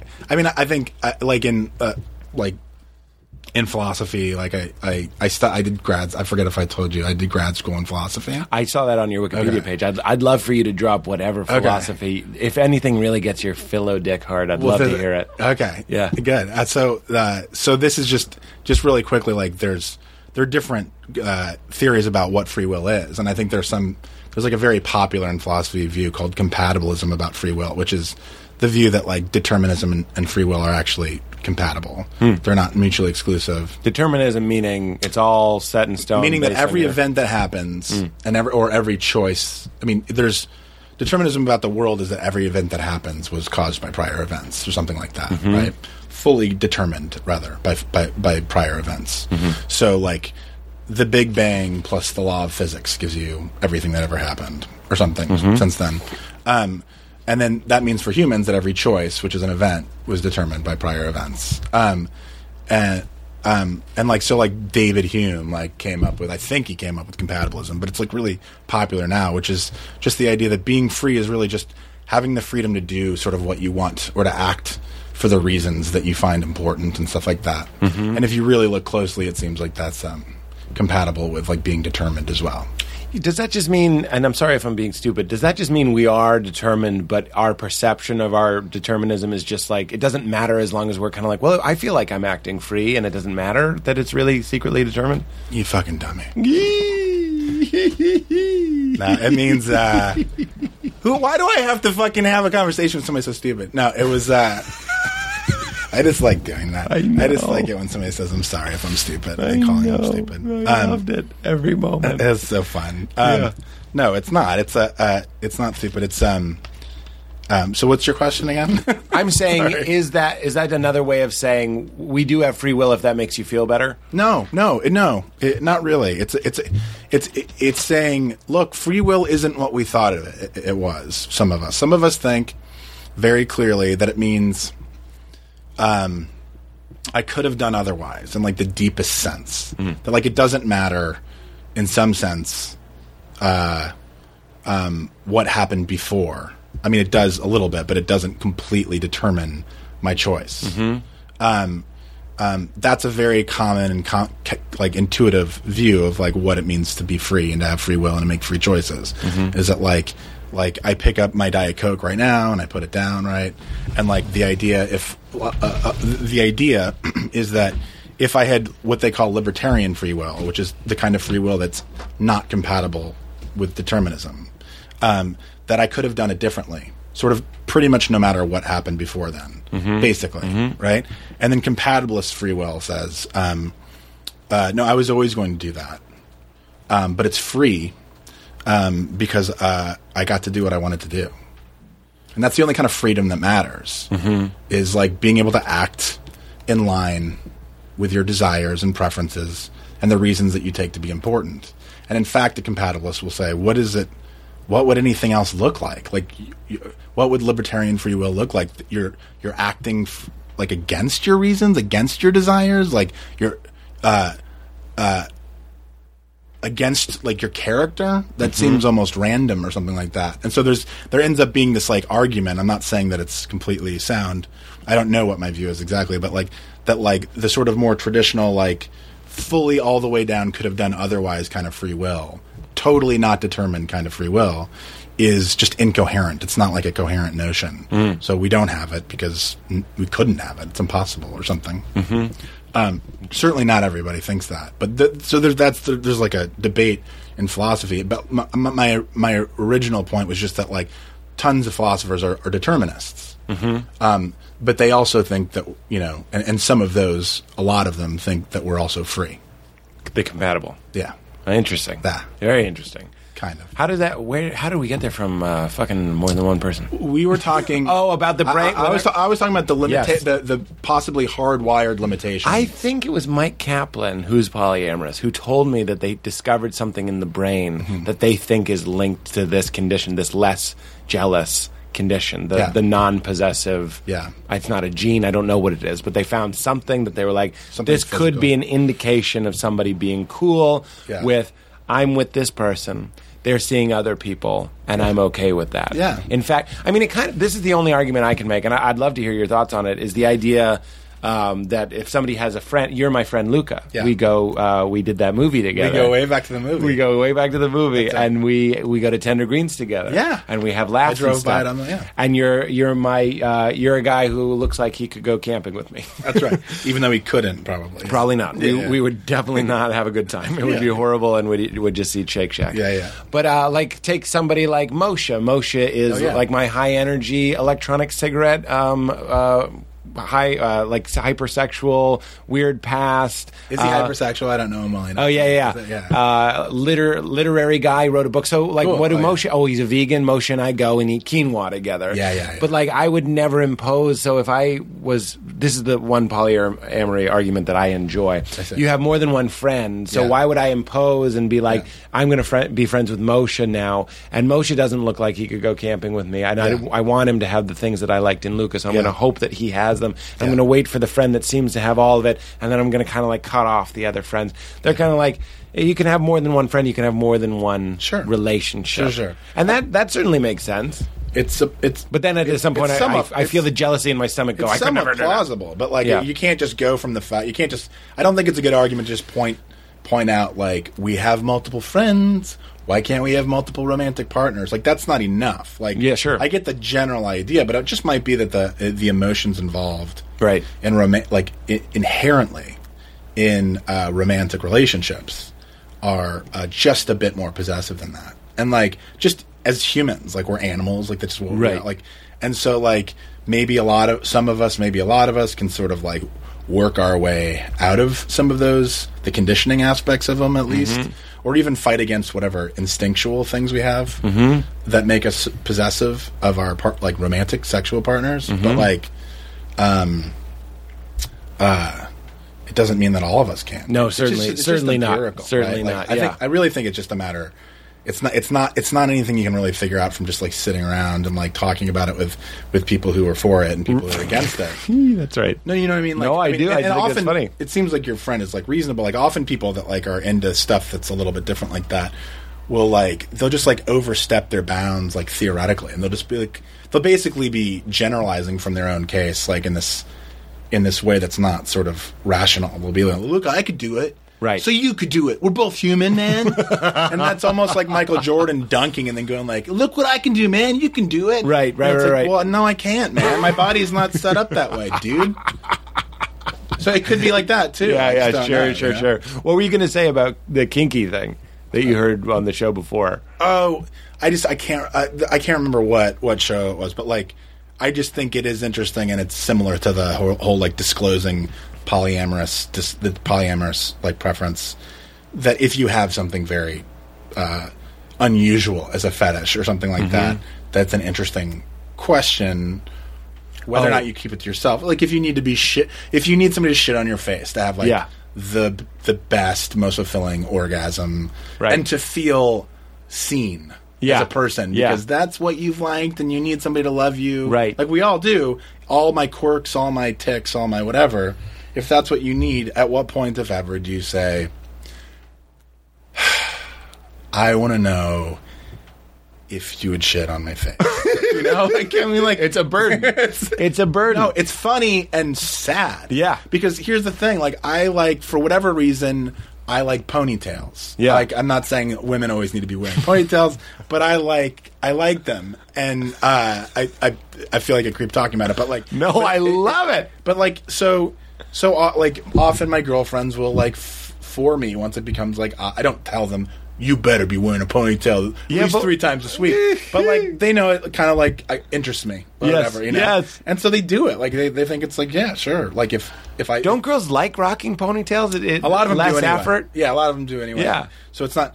But, like, I don't know where I got that. Sure. Maybe it's because, like, you know, when my mom was changing my diapers, she had fucking ponytails, and I don't know what it was. But it's like, I didn't choose it, right? Right. And it could have just... Oh, you mean pigtails, don't you? No, I mean ponytails. Oh, you mean... I thought you said plural. One ponytail. Oh, I mean... Oh, yeah. I was thinking overtime. So, like, on Wednesday, she wore a ponytail. On Tuesday, she wore a ponytail. But yeah, each time there was just one ponytail, and maybe, and so you know, it just in some sense, just it could have been that instead of ponytails, I really got into people shitting in my face, and like because when I was a kid, some like little girl that I was playing with shit on my face or something. Sure. Who knows what it was? You can't choose that stuff. I have a bit about that. You can't choose what you're aroused by, and I'm glad that the stuff that turns me on happens to be on the main menu. It's lucky. You know what I mean? It's lucky. Yeah, it me is. Too, me too. Sometimes you got to put that extra piece of paper and be like, "Here's the chef's selections today. One of them is, will you please shit on my face?" Yeah. And there's a whole spectrum of like more or less usual things, right? That, like probably are accompanied by more or less anxiety within a person about that kind of stuff. I've heard that there's the window theory, that like you have to introduce that sort of stuff relatively soon, because typically what happens in a longer term relationship is you figure out the 2, maybe 1, maybe 5 things that you do, and then you do them in a varying order. It's like ballet. You just kind of sexually shuffle it around sexually. Yeah. You don't invent any real new moves. You're just kind of doing that stuff to the disappointment of many people. Yeah, sure. Not me, but But you basically have to, in the first 3 months, be like, hey, I want this or I want that. Or you're kind of like in this weird, you've already set the standard for being okay with not withholding that. So like you run the risk of never getting that maybe. And also, I think also there's like a moral question as to whether or not, like how okay is it to make somebody fall in love with you and get super attached to you, Oh, and then be like, and then say "Please shit on my like head." so attached to you, and then say like, I need this thing that you might not be able to give. Right. It's arguably like, I mean, it's understandable. It's arguably like overly manipulative. You know, like, Yeah. sorry, I just need to be able to slap a girl in the face while I'm coming. Right. It's like, oh God, like, is that a deal breaker? We've been together for a year, and I'm Right. totally in love with you, and I thought Right. that we were going to, Have a family. have a family. I guess I'll let you slap me in the face, but she really doesn't want it. You know, Right, Like, right. that's you've put her in a really. So, That's by the way, interesting. audience, that's a hypothetical, but Yeah, like I'm yeah, saying, yeah. like you put her in arguably in a really crappy situation. Yeah. If she's, I mean, if she's a woman that just like, yeah, oh my God, awesome. Yeah, I've been waiting yeah, to tell you yeah, I like to be yeah. slapped in the Yeah, face. yeah. Whatever, then great, you know. But it's hard, you know. It is hard. Well, the sex thing is hard for me, just in general, in the sense that you have the things that you want to do sexually, and then you have the people you want to be with, and sometimes you have one and not the other Yeah. in a certain relationship. Yeah, and yeah. is that a deal breaker? I mean, like for you, how important is sex? It's important. Yeah, it's important. So, like, if you did like slapping, just as our fake example, would that be a deal breaker? Are there things that it's I just don't like, know. I don't know. Like for me, like the older I get, the less I'm attached to the idea of deal breakers. yeah? How old are you? I'm 30. I'll be 38 this summer. Oh my god! Yeah, I always forget that you're older because you seem younger than People I forget. am. Yeah, yeah, people yeah, forget. yeah. I'm so youthful. You got a youthful energy. That's it. Yeah. And but yeah. So I mean, it used to be like when you're young and like super scared of like, and I'm still super scared of like in relationships in certain ways. But like, you have this bigger sense, I think, that like I will find somebody that has exactly everything I need. You know. Right. And I think the fact is that like almost nobody. I mean, that's an unrealistic expectation. You need to find people with enough of the things that you need to like sustain a relationship if that's what you're looking for, or something like that. Right. It makes me think of that polyamory book again, and Yeah. then you go, and then you. But that's another characteristic. That's another characteristic. Like you're saying, like so you might find like multiple people that fill the different needs. Yeah. Right. Right. Well, that's their argument. The yes. characteristic of being open to that is in itself its own characteristic. Yeah. And so the woman or man that you're with may or may not have that characteristic. Right. Like and And that's a big one to drop too. That's that's the same as I like slapping people. But that's certainly much yeah. bigger, I would say. I think plenty of men and women would rather have a partner that needs to slap sometimes than a partner that needs to fuck others and fall in love with others sometimes. Right? Oh yeah, Yeah. totally. That I'm seems laughing because obvious, it's yeah. very true. Where are you with the broads? The dames. I've been dating a girl, Claire, for almost a year now. It sounds like such a fake name. It's made up. I've been dating Claire Huxtable. Right? Yeah. You've been dating a girl named Claire for how long? For almost a year now. Oh wow. Okay. Cool. How did you meet this person? The reason behind these questions is I'm interested in the artistic people and the people that they date. Oh, right. So I'm an artistic person. Yeah, That's you nice. sure are. Oh, that's nice. One of those creative types. What a nice Youthful name. energy. Yeah. Fun. Yeah. We haven't even talked about Joaquin yet. I know. We have to talk about We Joaquin. gotta get to it. We will. I'm gonna write it down. Yeah. Joaquin. Guacamole. I just wrote down walk. That's good enough. We made a lot of guacamole jokes with You that. actually wrote down Jauc. Yeah. Is that walk or is that jauk? How do you spell walk? I don't know. Actually. How do you spell guacamole? Guac? Yeah. Oh. Yeah. Well, this is a collector's I'll item. wait. I'll wait until you correct that. No. Wait. What was even the question? How did you meet Claire? Oh, we this Claire person who's obviously fake. Let me think. We met at a dinner of a friend. We have this mutual friend. Claire's Australian, and so Claire. Claire, Like Charlie on Lost. The Australian girl was named Charlie. Claire. Yeah. Wasn't oh, she? like that woman? Yeah. Yeah. Emily DeRaven or whatever her name is, right? Yeah. So yeah. Huh, weird. Yeah. She it is weird. Did the smoke monster take her baby? Yeah. And She's Australian, and like years ago, I did like a summer program in New York where just a bunch of Australians were, and so I met like a bunch of them, and they kind of all know each other out here. And so like one of my Australian friends introduced us at a dinner, like well over a year ago. But she was dating somebody, and so like we didn't, we just had a nice conversation. But then like when she was single, months and months later, we hooked up. Nice, bro. Yeah, man. And it's going well? Yeah. Let me ask you a weird one. How often are you seeing this Claire, if she is real? Like in a relationship that's spanning a year. We live together. You live together? Yeah, we moved in early. Nice, bro. Yeah. I've never lived with anybody, but I'm like a really intense beginning of relationship person. Me too. Like really intense. I'm real weird, I'm too. super intense. And like it's, it's messed stuff up before, and it's like, but like she was supposed to be moving to New York because she'd been out here for a few years, and she just wanted it. She'd done like a David Rabe play. She's an actress? Yeah.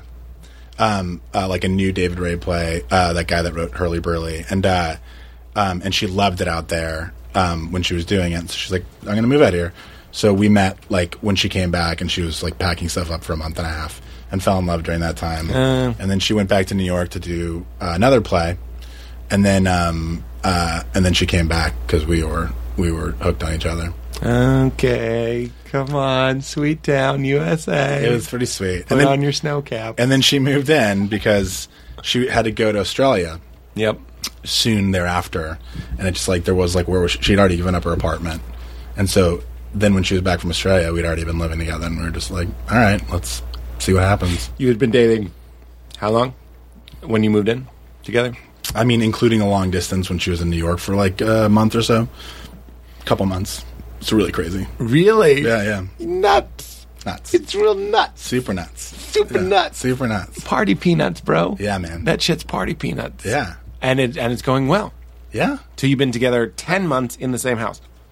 Yeah. I mean, like people will go out of town for a little bit, but like we've been where we've lived is in the house that I was living in for the last like since October or so. And you're both actors. Yeah. So is that a good thing, or does she like? You got another TV gig. Yeah. No. I secretly resent. She's really, maybe she secretly does, but she's really nice about it. She's really nice about it, and she's done her own work, and it could. I mean, obviously that could be a problem, but it's not. For some reason. You seem pretty chill. Like you wouldn't even have that sort of stuff going on in your relationships. I don't think we do. I mean, I'm not chill in certain ways. Like I think I'm hard to get along with, and I'm a hard person to dating. Really? In what way? I mean, I'm conflict prone. Oh, so you guys butt heads? Yeah, we'll fight. But she's not. Like, and she's like a lot of people and a lot of women. Not to be sexist, but just like to notice a cultural, whether it's conditioned or whatever. Like, they don't like to. They don't like to. Like have lots of conflict. The ones in my life haven't. Like they've like maybe a little bit, but like that's enough. And like at a certain point there's a let's just like move away from this conflict and see if it like sort of shakes itself out and forget that it happened. Or something. Right. And I'm always like, no, let's figure this out. Like let's process this now. Yeah. And that doesn't just always go over well. And you just can't. You don't want to stop, or you do want to stop and you can't stop. Different levels. Like in the moment, I don't want to stop. Like sometimes I want to be more able to stop. I want to be more able to like. And I've worked on it. And I am somewhat more like than when I was like 25 or whatever. Right. Yeah. And would you not necessarily with Claire? Claire. Yeah. Claire. Do you want to have a family? Is it something that you see for yourself? Little pups? I don't. I'm indifferent. I'm still indifferent. So like, I think if the person I'm in love with, when it's time for her to have a baby, like if there is that time, then I will.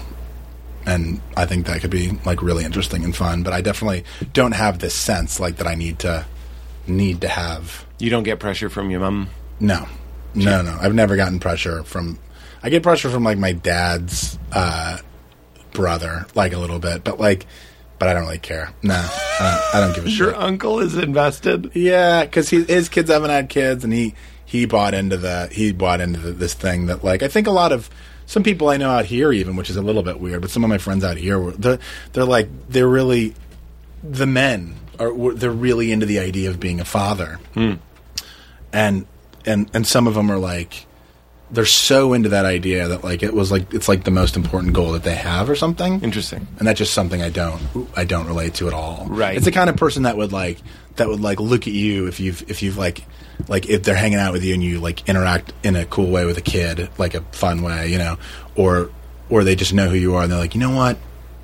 You make a great dad. You know, like that kind of guy where you're like, oh, come on, man. Like, don't do that. Don't evangelize the fucking being a parent thing. Yeah. I don't need to be a dad in the way that you do. I don't know why you do whatever your parents did to you to make you feel that way. Can you do that? You did such a good read on that. It was like a commercial. When you say, you know what, you'd make a great dad again because it sounded perfect. Oh, you want me to do it again? Yeah. Like it was like a MasterCard commercial. You know what, man? You'd make a great dad. That's great. Great pipes. Thanks, man. You do voiceover? I just auditioning for voiceover. It's so hard to book that stuff. You do, though. Yeah. You have. I have, yes, I have. I mean, you voiced over that commercial series of commercials. Yes. There's speculation as to whether or not that's over. People are like, oh, really? I've been reading articles. I only know what people know. Sure. But there are articles that they're like, they're not doing it anymore. Oh, well. Interesting. It's still a really nice series of commercials. You. You know what? Very popular. You'd make a really great dad. You bastard. You're one of them. You're one of them. Well, we got God and we got Joaquin Phoenix. Oh, yeah. So let's start with God and we'll close with Joaquin Phoenix. Okay. Does that feel good? Sure. I feel great about it. Yeah. What? So you're yep, we're over 90. Just like 2 minutes. I was late. Oh, we started at 1:10. Yeah, I was late. Right. Sorry, man. I said I'm sorry. I thought you were cool with this. Yeah. Oh my gosh. It's fine. Oh, wow. It's fine. Yeah, just say it. It's okay. You can let it out. Express your aggression. I just don't think you should cut in front of me with those waters. So you're a philosophizing fella? Yeah. And are you a God fella? No. No God. No God. No God. Zero God. Zero God. 0.0000001% chance of anything, including a God? Oh, I mean, yeah. I mean, I'm not saying there necessarily is... no God. I'm not saying like I'm 1,000% certain that there's no God. You're saying the evidence that you see points to no God. Yeah, I'm saying that there is no good argument for the existence of God, and so therefore he's not needed to like the traditional he, or even anything that anybody ever reasonably calls God. Isn't needed to explain anything that happens or something. Mm-hmm. And I think that would be the good reason to believe in God, is to think, well, how else could we explain this? Right. And people try to make that form of argument a lot, but it ends up being like, what if God wasn't an explanation or like a reason, though? Oh, yeah. Do you feel some sort of connection to an energy or a higher power? Or like if we took it out of the solving of the problem of why are we here and how did we get here?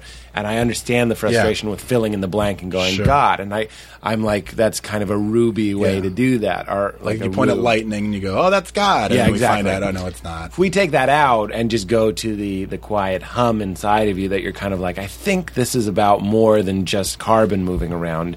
We got any of that going on, or are we just pretty much... Does that draw you in? I mean, I think no. I mean, like, it's hard to know exactly what people...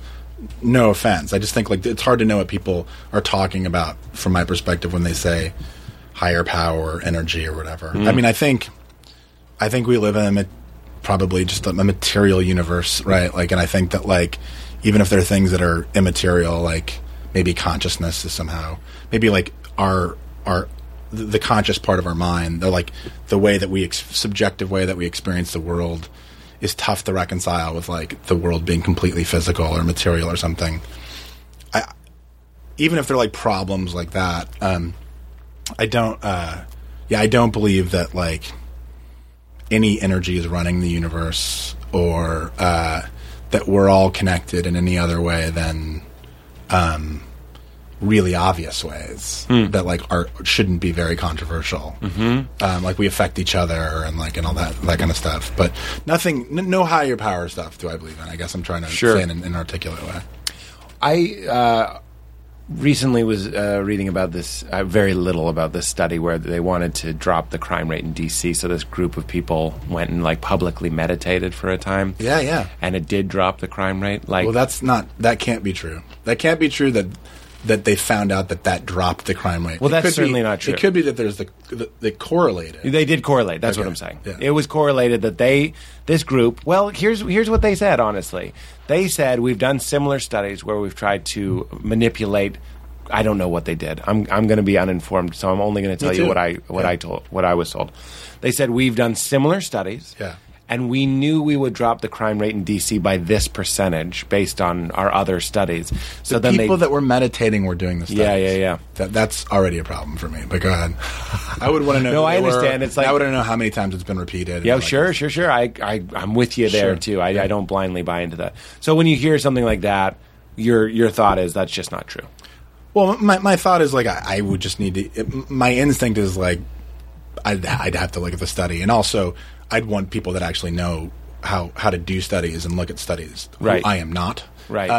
To look at them. And maybe these meditation people aren't either. Like maybe. That's right. Yeah, that's exactly right. I mean, the new age sort of meditation-y, like sort of American spiritual co-opting of the Eastern religion sort of stuff, like those people use the language of science like a decent amount in ways that they probably shouldn't, I think. Like you're out of your depth a little bit. They are. Not you. I'm saying to them. I mean, I am too, but they are. Yeah. I wasn't saying that to you. You're out of your depth, Luca. Why are you doing this? You clearly don't know what you're talking about. I read it. It was true. No, I just think, they use words like studies, and they use like scientific words, and they try to like put physics with the Tao and stuff like that. Yeah. And I think generally. It seems to me, I don't know for sure, but it seems to me that they don't know what they're talking about. Right. That's all. I understand. Since we did the Dean Del Rey episode, Dean Del Rey and I talked about the idea that it was called The Message from Water, and it was these people sent like positive vibes to water and negative vibes to another thing of water. Like they sell those waters that are like that, right? I'm sure they do. I don't know if that's true, but I bet they do. But the idea is that you could. I'm holding this Aquafina right now, and I could tell this Aquafina that I love it over and over, and then it would change it somehow chemically. Not necessarily chemically, but what they would do is they would freeze it and look at it under microscopes, and the crystals would be different, either beautiful, very traditionally beautiful, or ugly. And on the show, we were like, well, Occam's razor, that's probably just not true. Like the water can't feel your thoughts. It also can't read paper that you tape to it. It just doesn't sound true. Either everything we know to be true isn't true, or that isn't true, as my friend Kumail likes to say. You know what I mean? Like either you Kumail saw a ghost and everything I believe to be true isn't true, or you didn't see a ghost. So you probably didn't see a ghost. That's one way to approach it, yeah. But they did it on Mythbusters, and I didn't see the episode, but someone was like, no, they did that on Mythbusters, and they proved that it was true. Like a guy yelled at a houseplant, and the houseplant died, and he loved a houseplant lived. I don't have any kind of. You saw that one? Yeah, it was true. Is it a good episode? Yeah, they proved it. They proved it. Myth busting. I don't know Mythbusters that well. But me neither. I'm just quoting. I'm doing the worst job of representing this. No, I'm just saying because it's all hearsay. For me. No, but to cut down to it, like I think, like I'm drinking your water. Yeah, fine. Like I think I love this water. I think, yeah. Okay. I hate it. Fuck you. No. Sorry. I wave at you. Be poison, water. Be poison. No. No. Look. I don't think we know everything about how the universe works. I don't think we know everything about how the physical universe works. Yes. Even if that's all I understand what you're saying. So, physical universe. Like, if scientists discover that, like us, like, interacting with water in certain ways that we didn't, like, think before actually changes the molecular structure of water, like, fine. Like, that's okay. It's an empirical question. Yeah. Like, what I get a little weirded out by, or at least like immediately sort of like start like being skeptical about, is when people are coming from a more sort of like quote unquote spiritual place, where they've been reading books that were written a long time ago by people that may or may not have been very informed. Oh, yeah. Or real. Very informed about how the world actually works. And then they're trying to have science prove the things that they already believe. Like, they already believe this stuff. Right. And then they're just trying to put it in science talk so that, like, contemporary people will believe it. Right. Like, what I would be much more interested in is when, like, if, like, the scientific consensus over time became, without an objective, without some kind of religious or spiritual objective, like, we discovered this really interesting thing about water. Right. Like if in the 60s a scientist really found out that tobacco cleans your lungs. Sure. You know what I mean? Instead of being paid by the tobacco company to confirm that Right. bias. Yeah. Yes. And not just the scientists, but then the community. The community, everybody. Repeated it and Yeah. said, like, guys, we figured this out. Like, Right. we did the scientific, we used the scientific method. Right. Over and over and over again. It's a repeatable, sort of experiment or we studied it in the right sort of scientific way. And then, Yes. So I'm totally open to the idea that, like, we can affect each other and we can affect physical things, and certainly living things like plants. Like, I mean, I have no trouble believing that playing music to a plant somehow helps it. Like, Right. I don't know if it's true or not, but Right. like, I don't even want it to be true, though. That's like Right, my yeah. point is, like, I don't want it to be true or not want it to be true. Yeah. It doesn't make me feel better if that's true, and for a Yes. lot of people, it really makes them feel better. If This it's reminds true. me of your conversation about children. You're just kind of like, if that's what happens, that's what happens. Like, you feel like Oh, you've yeah. got a chill philosophy on these A things. sort of neutral thing. I a think, neutral, I guess, a yeah. nice neutrality that I'm drawn to. Oh, that might. and I'm enjoying. Oh, that's nice. I'm glad. So dead over? We die, it's over? Oh yeah, I think so. Yeah, Gone forever. I think our consciousness is completely dependent on a functioning central nervous system. I mean, yeah, that makes sense. Yeah. I don't necessarily agree, but I mean, Sure. it makes perfect sense. Sure. I mean, like, I'd like you to be wrong, is what I mean. No, but at no. the same time, There plenty of, like, in philosophy, like the philosophy of mind, like, one of the issues is like is consciousness physical or is it non-physical? And, like, the dualists, which is a traditional view, like, think that, like, we were made up, like, I think is Descartes, if I remember right, I might be embarrassing myself, thought, like, we're made up of a couple substances, one is physical and one is, like, mental or something, and they're different, right? And so, like, and that's a very intuitive, sort of common on the ground layperson view. Like, look, this stuff, these feelings, like, this isn't physical. This is, like, I don't know what it is. It's something different, right? And then this is physical, and table is physical, and my arm, And so if you get to that belief, then you just have to figure out a way to believe that, like, the non-physical stuff can detach from the physical stuff. The non-physical stuff that is either the self or the mind or the soul, if that's what people, want to talk about. And if it can survive the destruction of the body. It just doesn't, like, to me, it seems like, you open somebody's head and, like start dragging a fork around in it, and, like, their consciousness is deeply affected. They're, like, Right. like deeply affected, Right. or destroyed, Right. And that's not proof, but, like, we just have lots of evidence that, like, physical trauma well, like someone has a stroke, and then their consciousness is very, very different. and the way it is from the inside, is Right. very, very different, Right.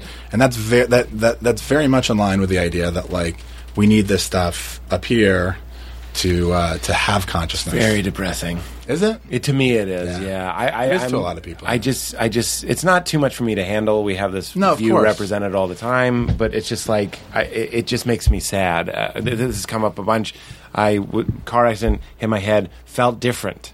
I didn't like that. I don't like that betrayal. That it of, changed like, me. This whole Yeah. thing that I am. I feel better now, but I'm like, that whole thing that I was is contingent on this stupid fucking mass of wet gray shit. Feels too fragile or I something. hate it. This was a while ago. It was I'm tired of talking about it. So I have to assume that the people listening are like, Yeah, we I get got it. it, got it. I'm just saying, like, anything happens to your brain, it changes. super scary to me. It changed the way I was meditating, all the, like, spiritually sort of things I was doing, the way that I would receive information that I read or was told was going through a different kind of lens. It had tilted the projector a little bit. Something can happen to your brain or my brain, either disease-wise, Yeah. bacteria-wise, virus-wise, whatever, accident-wise, that can make it so you don't remember anybody that you've ever met for the rest of your life. Right. Right? Yep. Or that you don't remember who you are Right. at all. Or you don't remember how to tell jokes. Yep. That all can happen, and we know that, right? Yeah.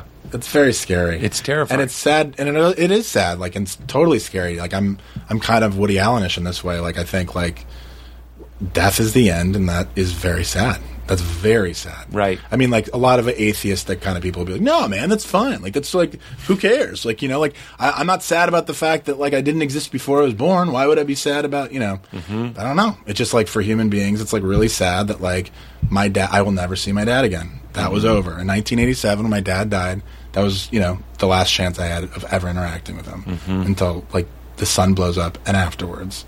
And, like, you know, and it feels horrible to me that, like, my family now, either I will go and they will be sad, or they will go and I will be sad, and we will never talk to each other again. Super sad. Tragic. Tragedy. We're immersed in tragedy. No, I think human life is tragic in lots of ways. Yeah. Like, fundamentally. But it's also, like, really lovely and beautiful in lots of ways. If you, like, focus on the right things, then you can, like, feel that and, like, feel inspired by it and feel invincible at times and, like, feel really cool, interesting feelings and experiences that, like, seem totally worth having. I mean, like, if the option is, like, just, like, jumping off a bridge and, like, saying goodbye forever now, or, like, having a lot of those feelings over the next, like, 20, 30, 40, whatever years, and then having to say goodbye forever, I'd take the latter, like, every time. Why not? Even though it doesn't mean anything. Well, no, even though it doesn't mean anything capital M, like in the way that we used to think, or that religious people need to think, like there's a purpose to the universe and that's way bigger than us. But it means something to me. Yeah. Like, it means, I mean, honestly, it just does. Like, when I'm happy, that's meaningful to me. It doesn't mean anything to the universe. And it doesn't mean anything to, like, all the strangers in China, you know, like, but it means something to me, and that's actually important to me. Right. Yeah. And that's what you can control. And you're controlling what you can control. Your own. Probably, yeah. I mean, you've thought more about that than the like what you can control and what you can't. I just mean, like, from the inside. You're right. I didn't even mean the free will thing. I just meant, No, I just mean like not focusing too much on what you can't control. You know, like, I probably haven't habituated that enough. Like, I'm just saying, as a natural fact, it flows from my beliefs that I've come to since I was, like, a younger adult. Like that if something feels profound to me, then it likely is profound in some important sense. And if I feel happy, then I am happy. And if that feels like important, then it is important. Right. I don't mean it's important to, you know, Right. that guy down in Hollywood right now, or the guy that just walked in and yelled at us or whatever. Right. But it's important to me. That's all I mean. So maybe it's a relative importance of some sort, but Right. that's not nothing. Right. It doesn't feel like nothing. Doesn't make it meaningless. Yeah, that's it's meaningful to you. Yeah. I love it. Yeah. Joaquin Phoenix, Yeah. our personal friend. Our buddy. He's a nice guy. He is a nice guy. I don't know him. You know him way better than me. I barely know him. Well, let's tell the story. You and me were in a movie Yeah. that we hope we're still in when it comes out. I have, by the way, run into. I don't know if I've run into Spike a couple of times in the, Spikey J, Spike Jones, our buddy.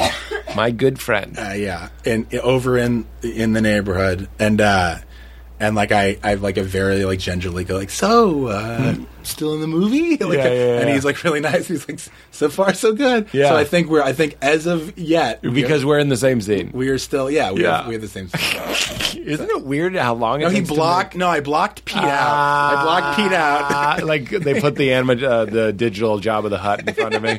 We just thought it would be weird. It just airbrushes, like they took another shot of, like, nothing and then put it over you.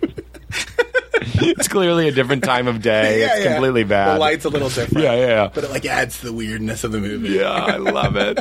Okay, so we didn't audition together, but we found out we got We the did. part. No, we did audition together. We It's did okay not. that you don't remember that. No, we did. Not At the first end. time. Not the first time. Yes, At the second time. I was had, thinking of like, the first like one. Kroll was in there, and, like, Yes. people I don't know, like Hannibal Buress, who's, like, Yeah. was in People there. say Hannibal. Yeah, Hannibal? that's Hannibal. Well, but I don't know him. Like, Yeah. that was the only time I've ever met him. Well, it was weird because that whole experience, I remember talking to Nikki Kroll about it, was the idea that it was ensemble.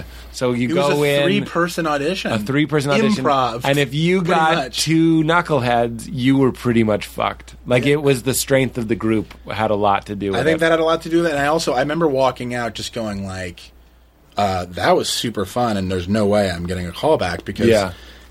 Nick Kroll is like way funnier than I am, and he's better in like a room, and he's like, Yeah. I don't think I'm bad in a room, but he's just. It seems to me he's really good in a room. Yeah, And I was like, I probably didn't contrast well to that, but I didn't know what they were looking for. Sure. And it turned out that they were looking for the role I ended up getting, I think, like something maybe a little bit more laid back in the way that like you've experienced Right. in parts of like our discussion today. Sure. Mm-hmm. Which is something you don't have any control over. Right. Right. So, but then they brought me back a couple times, and one of those times, I think you were in there. It might have been the last time when Spike was there. When Spike was, yep. Mm-hmm. And Cassandra, the casting director. See, you're good in a room, nailing the names. What's that? Yeah, Nailing those names. she's great. That's great. And you know who else was in the room at the end was, this might be like totally you're not supposed to do this, but like I don't think so. Dash Mihawk or whatever you say, however you say Mihawk or Mihawk. He's in Ray Donovan, which is a cool. Have you seen the pilot? No. Check out the pilot. It's a cool pilot. Really? He's like a really cool actor. Oh, wow. But anyway, yeah. And so it was you, me, and this guy Sam that ended up getting the 3 parts. Mm-hmm. And I remember. You're right. I did do it with Sam. yeah. I remember because acting makes me so uncomfortable, and he has to look at me like he's mad at me. And every time he looked at me like he was mad at me, I wanted to be like, I was just kidding. I'm just saying the lines. I'm just acting, man. I'm yeah, just acting. yeah. It was Please, just, are you really mad? It was pretend. Yeah. It was pretend. Yeah.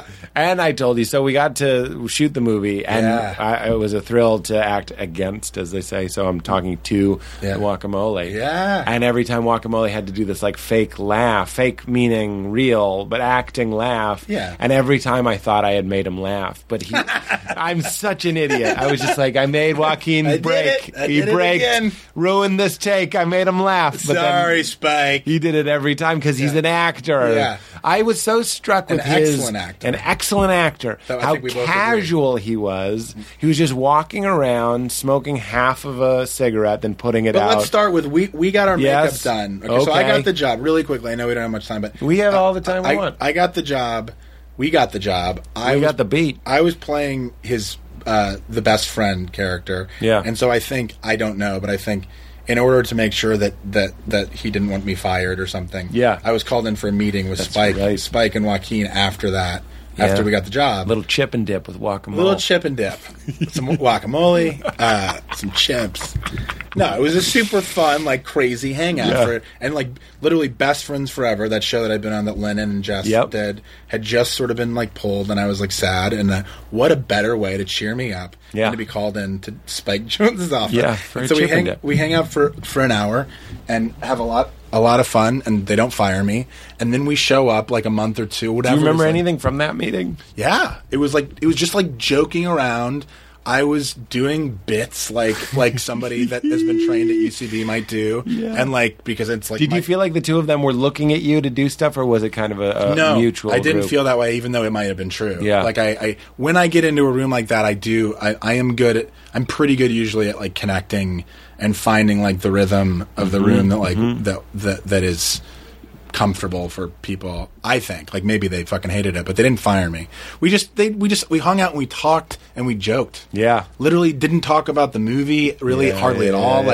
And so that's why afterwards I was like, right, this was to make sure that like I'm not A dick. a total Or a piece of sociopath, shit. yeah. Or, some kind of like I sit right next to Joaquin and go like, buddy, I'm such a fan. Yeah, You know, yeah, like, yeah. You're out of here. Yeah, but they vetted you. probably Yeah. they never told me, but I assume. And then we showed up at the movie, like at the like offset, where before they drove us to set, and we're getting our makeup done, and you and I are like joking around, and Joaquin comes in and he's there, and like, and I feel like a big shock because I'm like, "What's up, man?" Like I'd already met him. Yeah. And then we fast forward a little bit. We drive to set In this the van together. Yeah. Me, you, and Joaquin. Me, you, Sam, the three of us, like sort of like lesser. Yeah. I mean, I guess we're lesser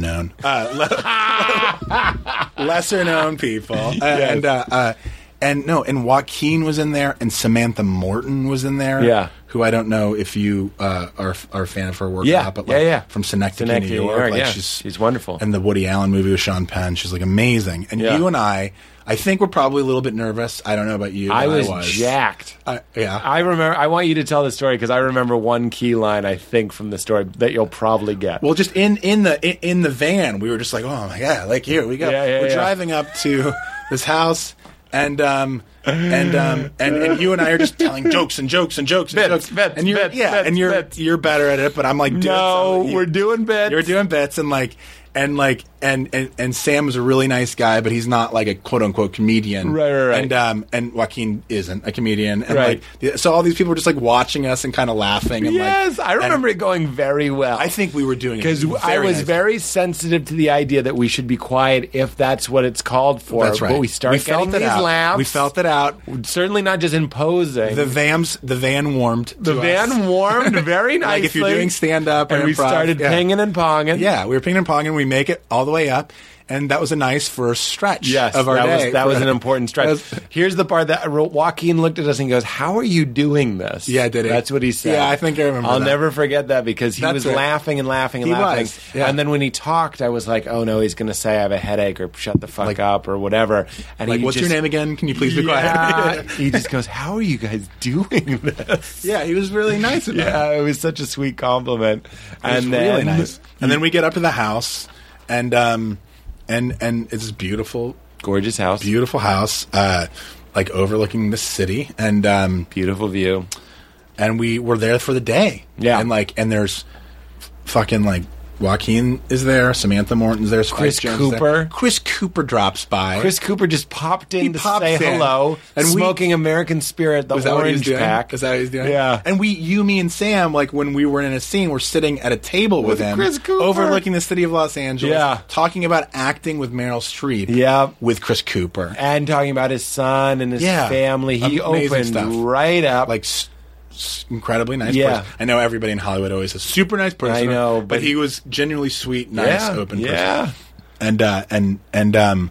And it was and I remember saying to you, like, at one point, like, while we were waiting for our big scene to actually still be, because there were a number of scenes. What's interesting, what I learned that day, something that I've known, I guess, a little bit from doing sketches and videos, Yeah. was that, like, you gotta save your energy for when they turn the cameras around on you, because you're doing the scene over and over and over and Yeah. over. Had you worn yourself out a little? I just remember being so funny that in that morning in the van and just You were. really feeling like a riff machine. You were. Engaging with you and engaging with Chris Cooper, just You so were. thrilled, burning clean white energy. Oh, I see, yeah. And then we ate lunch. Oh yeah, that's tough. and then after I was lunch. like, motherfucker. Yeah. So I was very careful. I ate a small lunch and I actually... but you did a great job. I don't think I told you. Oh, thank you very much. I went and I tried to find a spot that I could meditate at the house. Oh, good idea. Because that'll like rejuvenate me. Yeah. And I went over and I found this quiet little corner and I just sat on the ground and it just looks like you're napping basically. I don't put like my fingers in any weird position, but I was just as a grown man sitting with his eyes closed. It's a little weird. Yeah. So I'm like, no one will see me over here. Sure.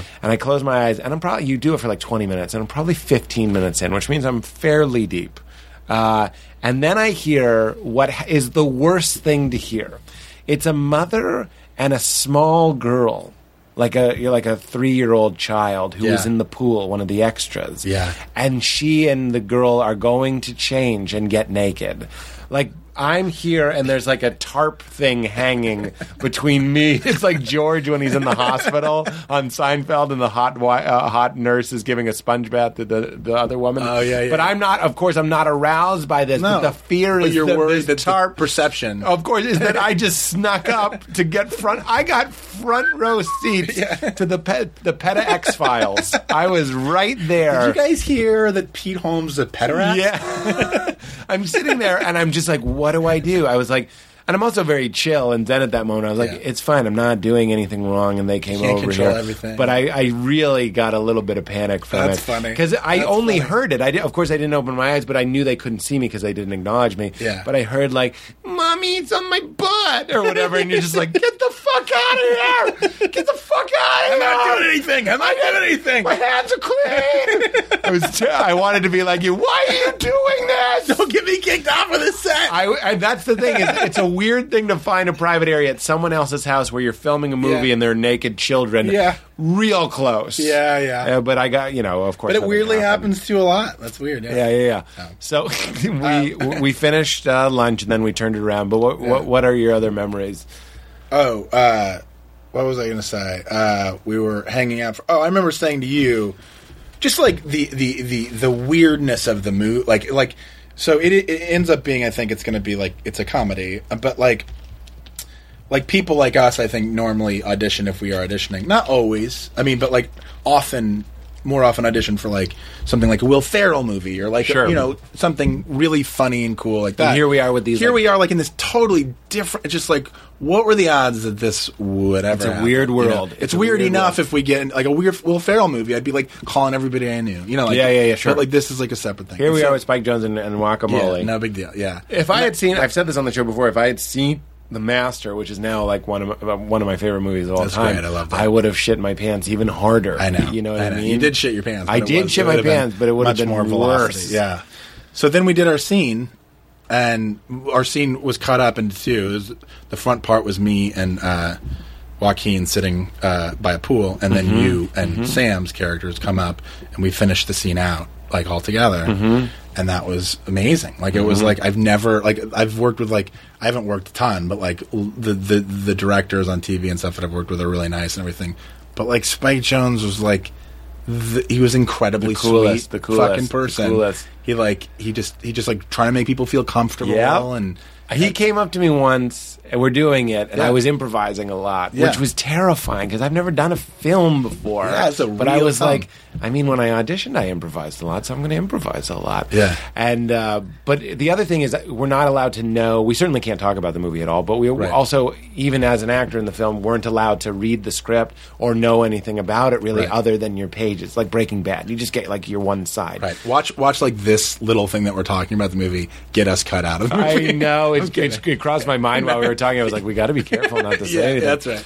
But we haven't said anything about the movie. But not knowing anything about the movie, you don't really know what you can improvise or not improvise. Yeah. Like, I don't know if I'm a single person or if I'm a married person. Like, Yeah. so you when you're improvising, you think you can just make those things up, but you don't know if you're jeopardizing the story in Right. some way or another. Right. So I remember Spike came up to me in between takes, and he came over to me, and I was like, "Uh-oh, this is it. He's going to be like, Get you're out. a fraud. Get out of here." I made a mistake." This is a terrible mistake. All he said was, "Let's do one as scripted," and I was like, "Okay." That's really nice. That was it. It was nice. It wasn't like a. He was very kind and gentle, and it calmed me and soothed me. When he came up to me likewise, like when it was at the beginning part, and I'm acting with Joaquin. The and- walk? Yeah, the walk. And I'm like, of course, I'm like, like, what am I doing here? Yes. I don't think that's too much a humble brag. I think it's clearly Right. the right response. Yeah. In that scenario, like, Yeah. what am I doing here?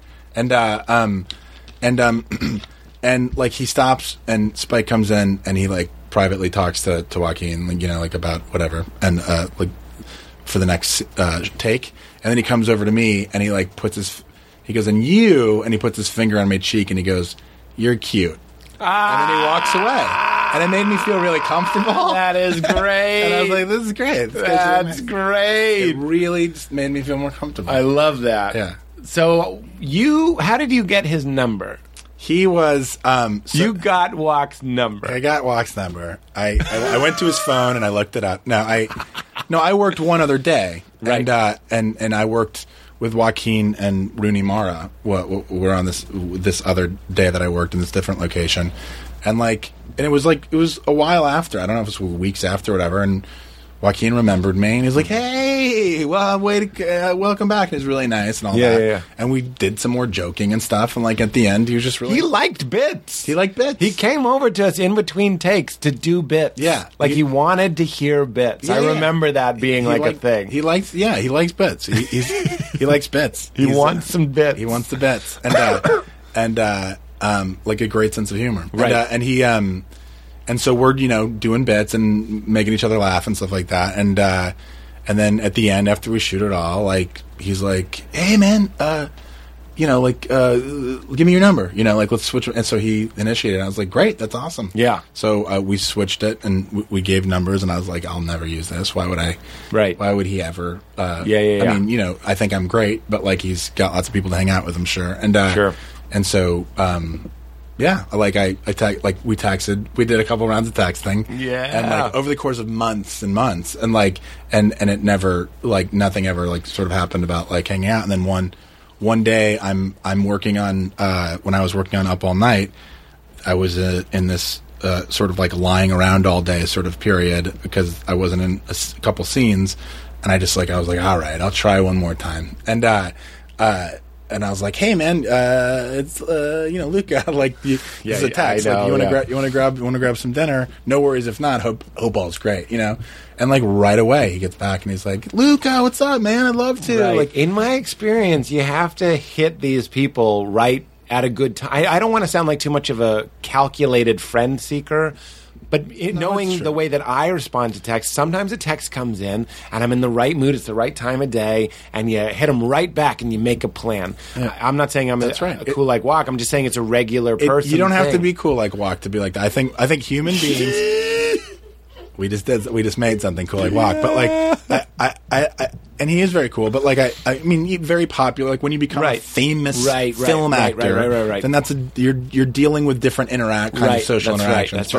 But even just relatively normal people, you like to be approached in a nice way. Right, sure. And so, but you hit it at the right time. I got lucky and hit it at the right time, and he was in a good mood or something, and felt like hanging out, and so we had dinner.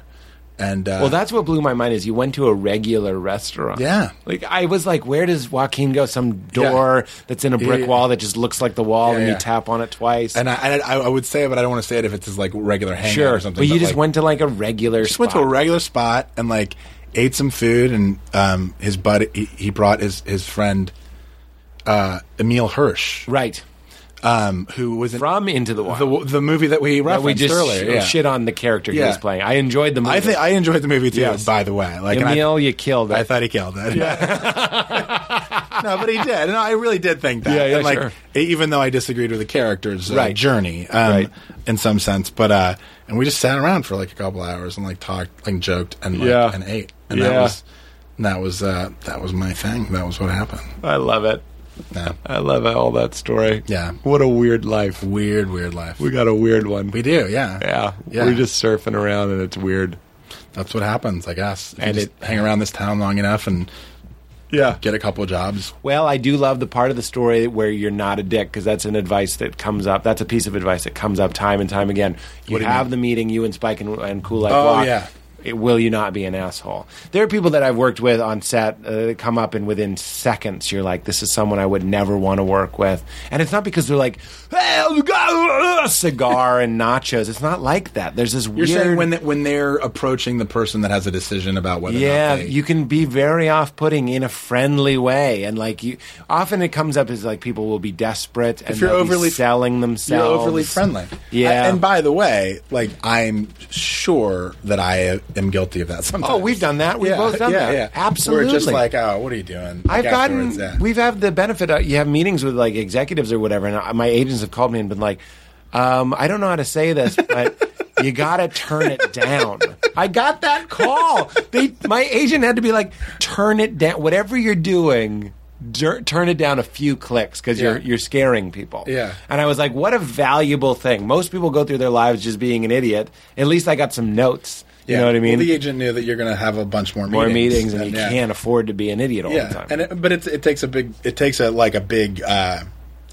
the right attitude and a healthy attitude to hear it and process it and go got it. I went through all the grief. I was like, that guy's an idiot. I'd be embarrassed. And I have been. I've embarrassed myself. Yeah. Just being overly enthusiastic in the wrong situation. Well, that's why in the van, what did we do? We warmed up the van. We felt out the van. We warmed it up. We made that 5-minute ride feel like a 4-second ride. I think we really did them a big favor. We killed it. Yeah. When that film's a hit. Yeah. It's because of us. Attribute that van. There should be a special thanks at the end to us.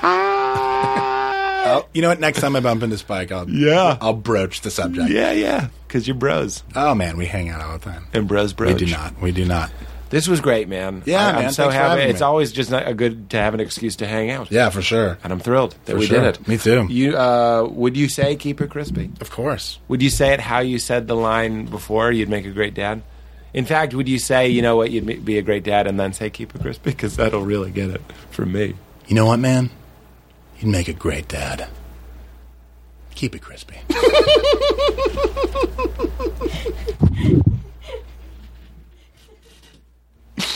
I'm not done laughing.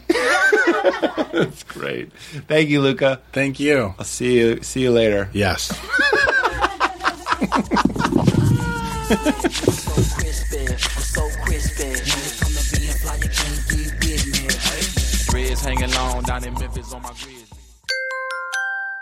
Now leaving Nerdist.com.